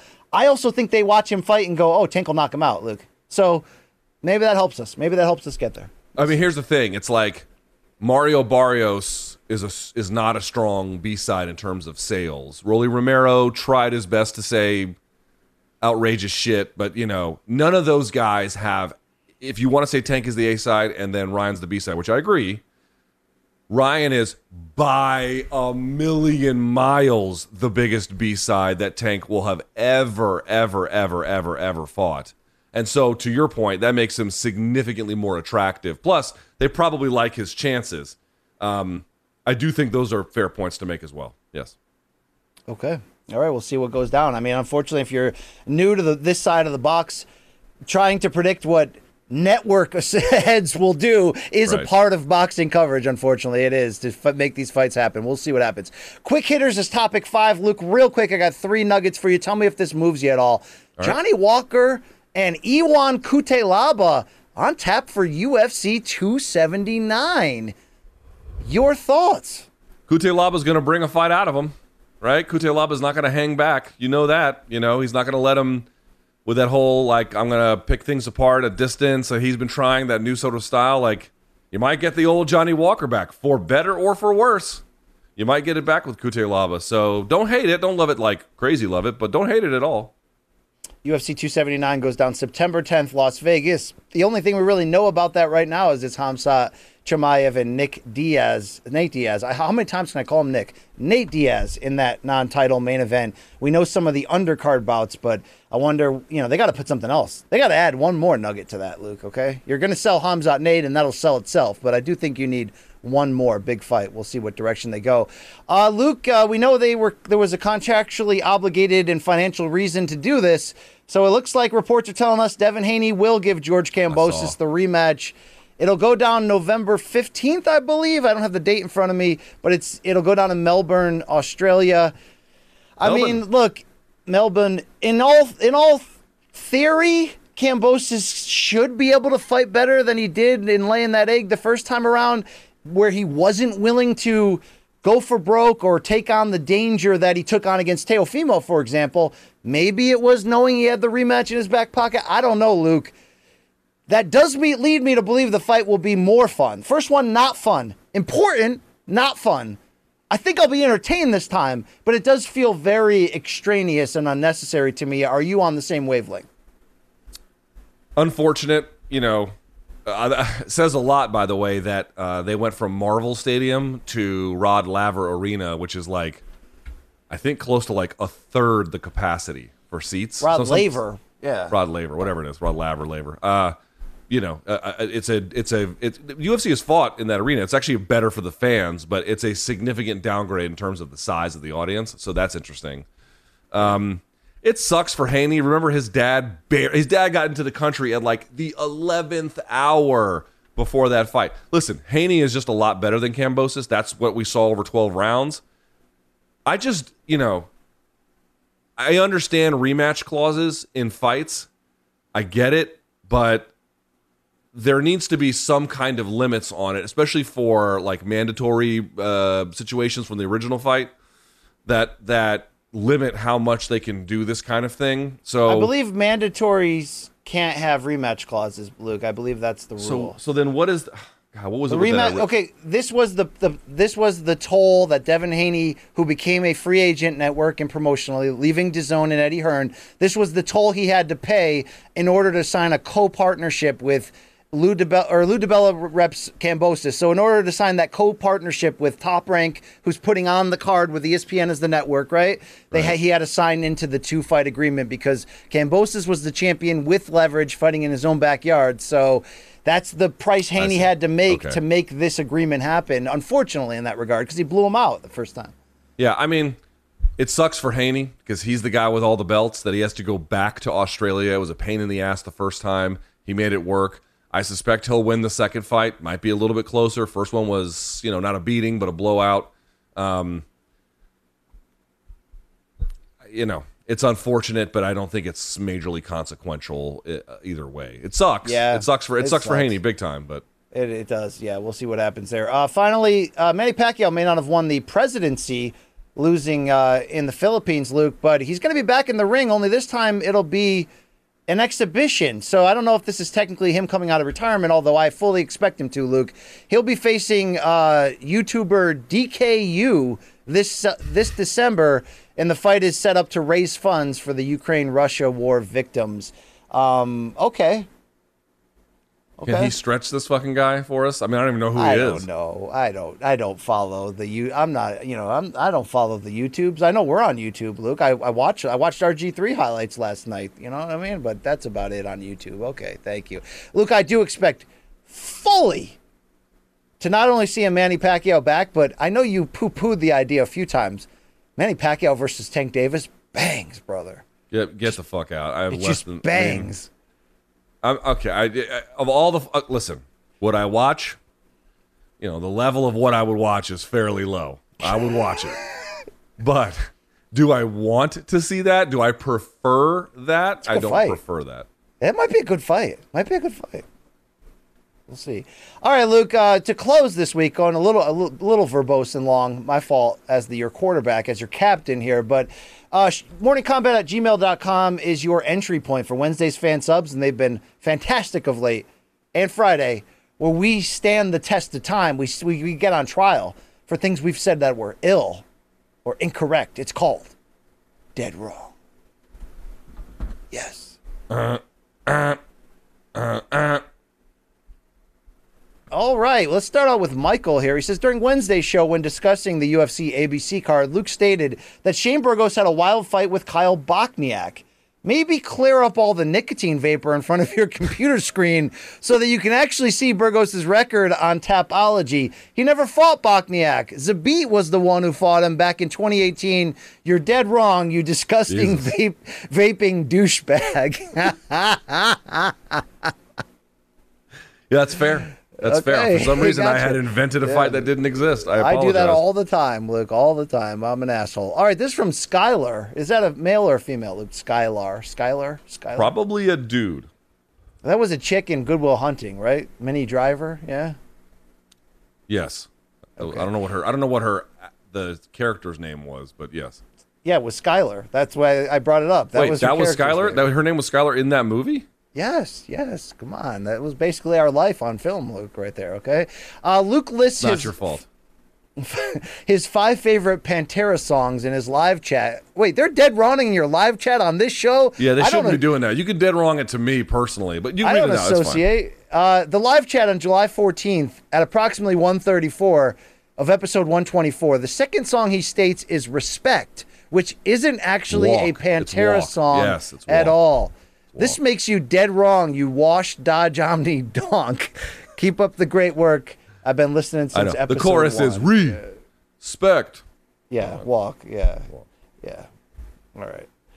Wasn't Matt Brown at the concert that Dimebag Darrell was killed at? I believe I've asked him about that. That is true. Yes, I've talked to him about it, yes. Wild. Wow. All right. This is from Connor and Mark. I believe Connor is the writer here. At 144 of Monday's show, Luke says that the Liver King admitted to having ab implants on the Full Send podcast. The Liver King actually did not. He mentioned that the media made up this story and that 35 years of lifting weights and eating right made those abs. I still think it's a little sus, but Luke was wrong to say that he admitted they were fake. That's fine. That's fine. He admitted it and then took it back and then made a joke of it. But then subsequent internet sleuths have then suggested that it has to be true. And they note that like when he breathes, the abs don't really move. And there's about like Derek from shouts to Derek from More Plates, More Dates. He did a whole breakdown on it. So yes, he did not fully like and then consciously admit to it without walking it back. But we're all sus. He's sus as shit. I'm now following Liver Queen on Instagram as well, Luke, too. I need to learn about I bet all you the are, tenants. you fucking dirtbag. I bet you are. All the ancestral tenants, Luke. I need to learn about all of them. Okay. This one's from Omar. Hey, it's Omar again, your friend from the Canary Islands. Luke, that's incredible that he lives there and watches us. It is cool. It's a round world, man. It's a round world. In Morning Combat 324, that's the episode number, during Have You Seen This Shit at 2 hours, BC said it was a squash match, and Luke Thomas corrected him, saying it was a pickleball match. But that's dead wrong. It's a paddle match, a racket sport originating in Mexico and different from the sport known in the U.S. as paddle tennis. The main differences are that the court has walls, the ball is different, and is always played in doubles, as you can see in the video. Much love from Spain. Keep up the good work. It's pickleball. Fuck off. Oh, wow. You sent Omar to Canary Hell. You know what I mean? He's Damn. probably right. I mean, listen, if we're, it looked like pickleball, which is a game that geezers like you and I will play in probably 5 years when we can't fucking move anymore. Yeah, complain about, like, taxes and kids and the millennials having kids, Luke. Yeah, that's great. By the way, the guy who worked out with Tony Ferguson wearing the MK shirt at Snick Diaz, I'm told he was at our live show as well in Vegas. Amazing. Guy's like a P1 is that guy. P1. Absolutely. Big fan of that guy. Vinny says, at 40 minutes and 45 seconds of episode 325, Luke said that TJ Dillashaw never had the title taken from him other than for administrative reasons and not what happened inside the octagon. This is dead wrong, due to the fact that TJ lost a split decision to Dominic Cruz in their match at UFC Fight Night 81. We're talking about the last belt that he had, fuckos. That's what we're talking about. Back in January of 2016. Double down on that AG1. Okay. I mean, that's not what we're talking about, but yeah, I mean. Love the show. Yeah, all right. Wow, Vinny got up inside on you. I like that, Luke. Wow. I mean, but it's not the point I was making. The point was he had the belt when USADA came crashing down on him. That's the point. You pedantic piece of shit. Yes. Did he lose? Yeah, he lost the belt to USADA. Yeah, okay. This is Greg. Harry also wrote about this, but this is Greg writing. This is our last one. What's up, fellas? It's your boy, Greg. Taking a beating today. Yeah, this is all one-way traffic. I'm loving it. I'm back with another dead wrong for certified frat legend himself, Luke Thomas. While discussing Nate Diaz versus Hamzat on Wednesday's show, Luke claimed that neither Diaz brother had ever pulled out of a fight due to injury. This is dead wrong because Nate pulled out of the Leon Edwards fight at UFC 262, only for it to be rescheduled the following month at 63. I recognize Luke speaks closely with Nate's team, so perhaps he knows something I don't. But every report I can find states that Nate pulled out with the injury. P.S. Luke, I want that rematch. Oh, dude, that's Punch Drunk Pete. That's Greg, yeah. I would have to double check that. He could be right. I don't remember it that way, but I also thought that Shane Burgos fought motherfuckers he didn't fight. So it's worth a double check. Morningcombat@gmail.com will get your shit read by Mike. God damn, I had to face the firing squad today. Shit. Luke, real talk here about Punch Drunk Pete. He had a moment during our live show. He was much more entertaining than me. I'll give you that credit. He was drunk as shit, though. He tried to wander like on set and stuff, but I really like the guy. Is he MK approved? Will we hang out with him, or do you think he's more likely to like jizz in Landjaeger and mail it to us or something? No, he's a Landjaeger jizzer for sure. I mean, that's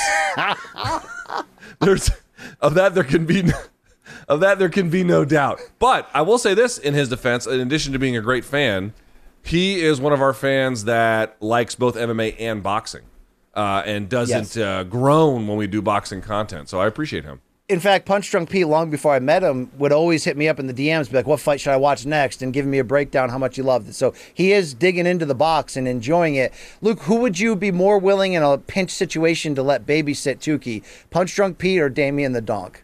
Oh, Jesus Christ.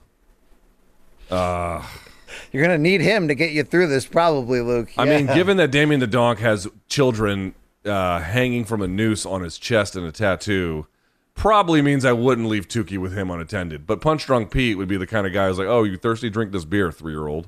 You know? Yeah, there you go. There it is. Luke, that's our show for today, Friday, setting the weekend big. Mikey reporting that Damien has a son. Yes, he did show up in the background of the interview. Who's going to win this year's 2022 Donk of the Year? Well, keep trying, folks. Appy's out there. Russell from Georgia's out there. We're going to see who else is going to keep contributing here. Those were our social handles. Like and follow that. Bellator tonight on Showtime, 10 p.m. Eastern is the main card. You can check Luke and I on CBS Sports HQ at 9 to set the stage. Check me afterwards if you care that much. I love you. Thank you very much. Luke, any closing shots, parting shots, closing comments? We're working on it. I can't guarantee it. There might be a post-fight reaction show for UFC London. No guarantees. We're working on that. And then next couple of weeks, we got... Well, there's some vacation going on the next month, really, between you and I. But even with all that, we got a lot of extra stuff planned. So be on the lookout, as always. As always, check youtube.com/morningcombat. Obviously, we would love for you to like this video and subscribe, but great content outside of the 3 live shows per week. Interviews. You can check out my chat with Danny Garcia, who's back July 30th on Showtime at a new weight class at 154. Luke talked to Jake Paul. Him and I talked to, of course, Hasim Rahman Jr. They'll be fighting August 6th on Showtime pay-per-view. Start your 30-day free trial right now of Showtime. Why not? Showtime.com. Do that shit. Luke, I wanted to close with a brief editorial. A lot of people are hitting me up saying, BC, it's great that you guys are pushing AG1 so hard. But I know you. I know how you live your life. I know what color your liver is. You're going to try to sell me something that obviously is not helping you, in any form as you cough it, your lungs out into. And I get a lot of people that say this, Luke. But how smart are you guys, really? Maybe it's the AG1 that's keeping me alive. Yeah, I don't think they understand. It's like, but for the AG1, it would be much worse. Is it a miracle cure? Nothing is. But in terms of the healthy, like what's all the unhealthy and all the healthy things in the balance here, AG1 is the only thing keeping those scales even remotely close. Maybe that's how I make it to the microphone 3 days a week, all right? Do you ever think of that? All right. Why don't you pour more water over your coffee mug that has coffee left in it and then just drink brown water like a piece of shit that you are? So I do the move that my dad does historically, Luke, which is if there's coffee left in the maker in the morning, just throw that in a cup, heat it up while you're making new coffee. And like this morning, I didn't even make new coffee. I just drank old stuff. To some people, that's like, gross as shit, Luke. Are you in on that? That is insanely gross. Again, the only gross thing I ever did with coffee was put it in my gums. Like take the granules and put it in my gums as like a wake-up call. But other than that, yeah, you're a gross piece of shit, yes. All right, confirmed. There it is. We got to the bottom of it. Thank you to Malka, Showtime, CBS Sports, Long Island Luke on the 1s and 2s there. Maybe Manich Shiting. I saw Gaff's vacation picture, so continue to live it up in the Caribbean. We love you as well out there. For Mikey Morms, for the great Luke Thomas, LT himself, I am Brian Campbell reminding you, right? All work good, all work fine, but first, take care of Ed. Be well up here. You got this. We're going to get through another week. Enjoy the fights this weekend. 2 words for the people. We out. Don't see Thor. It sucks.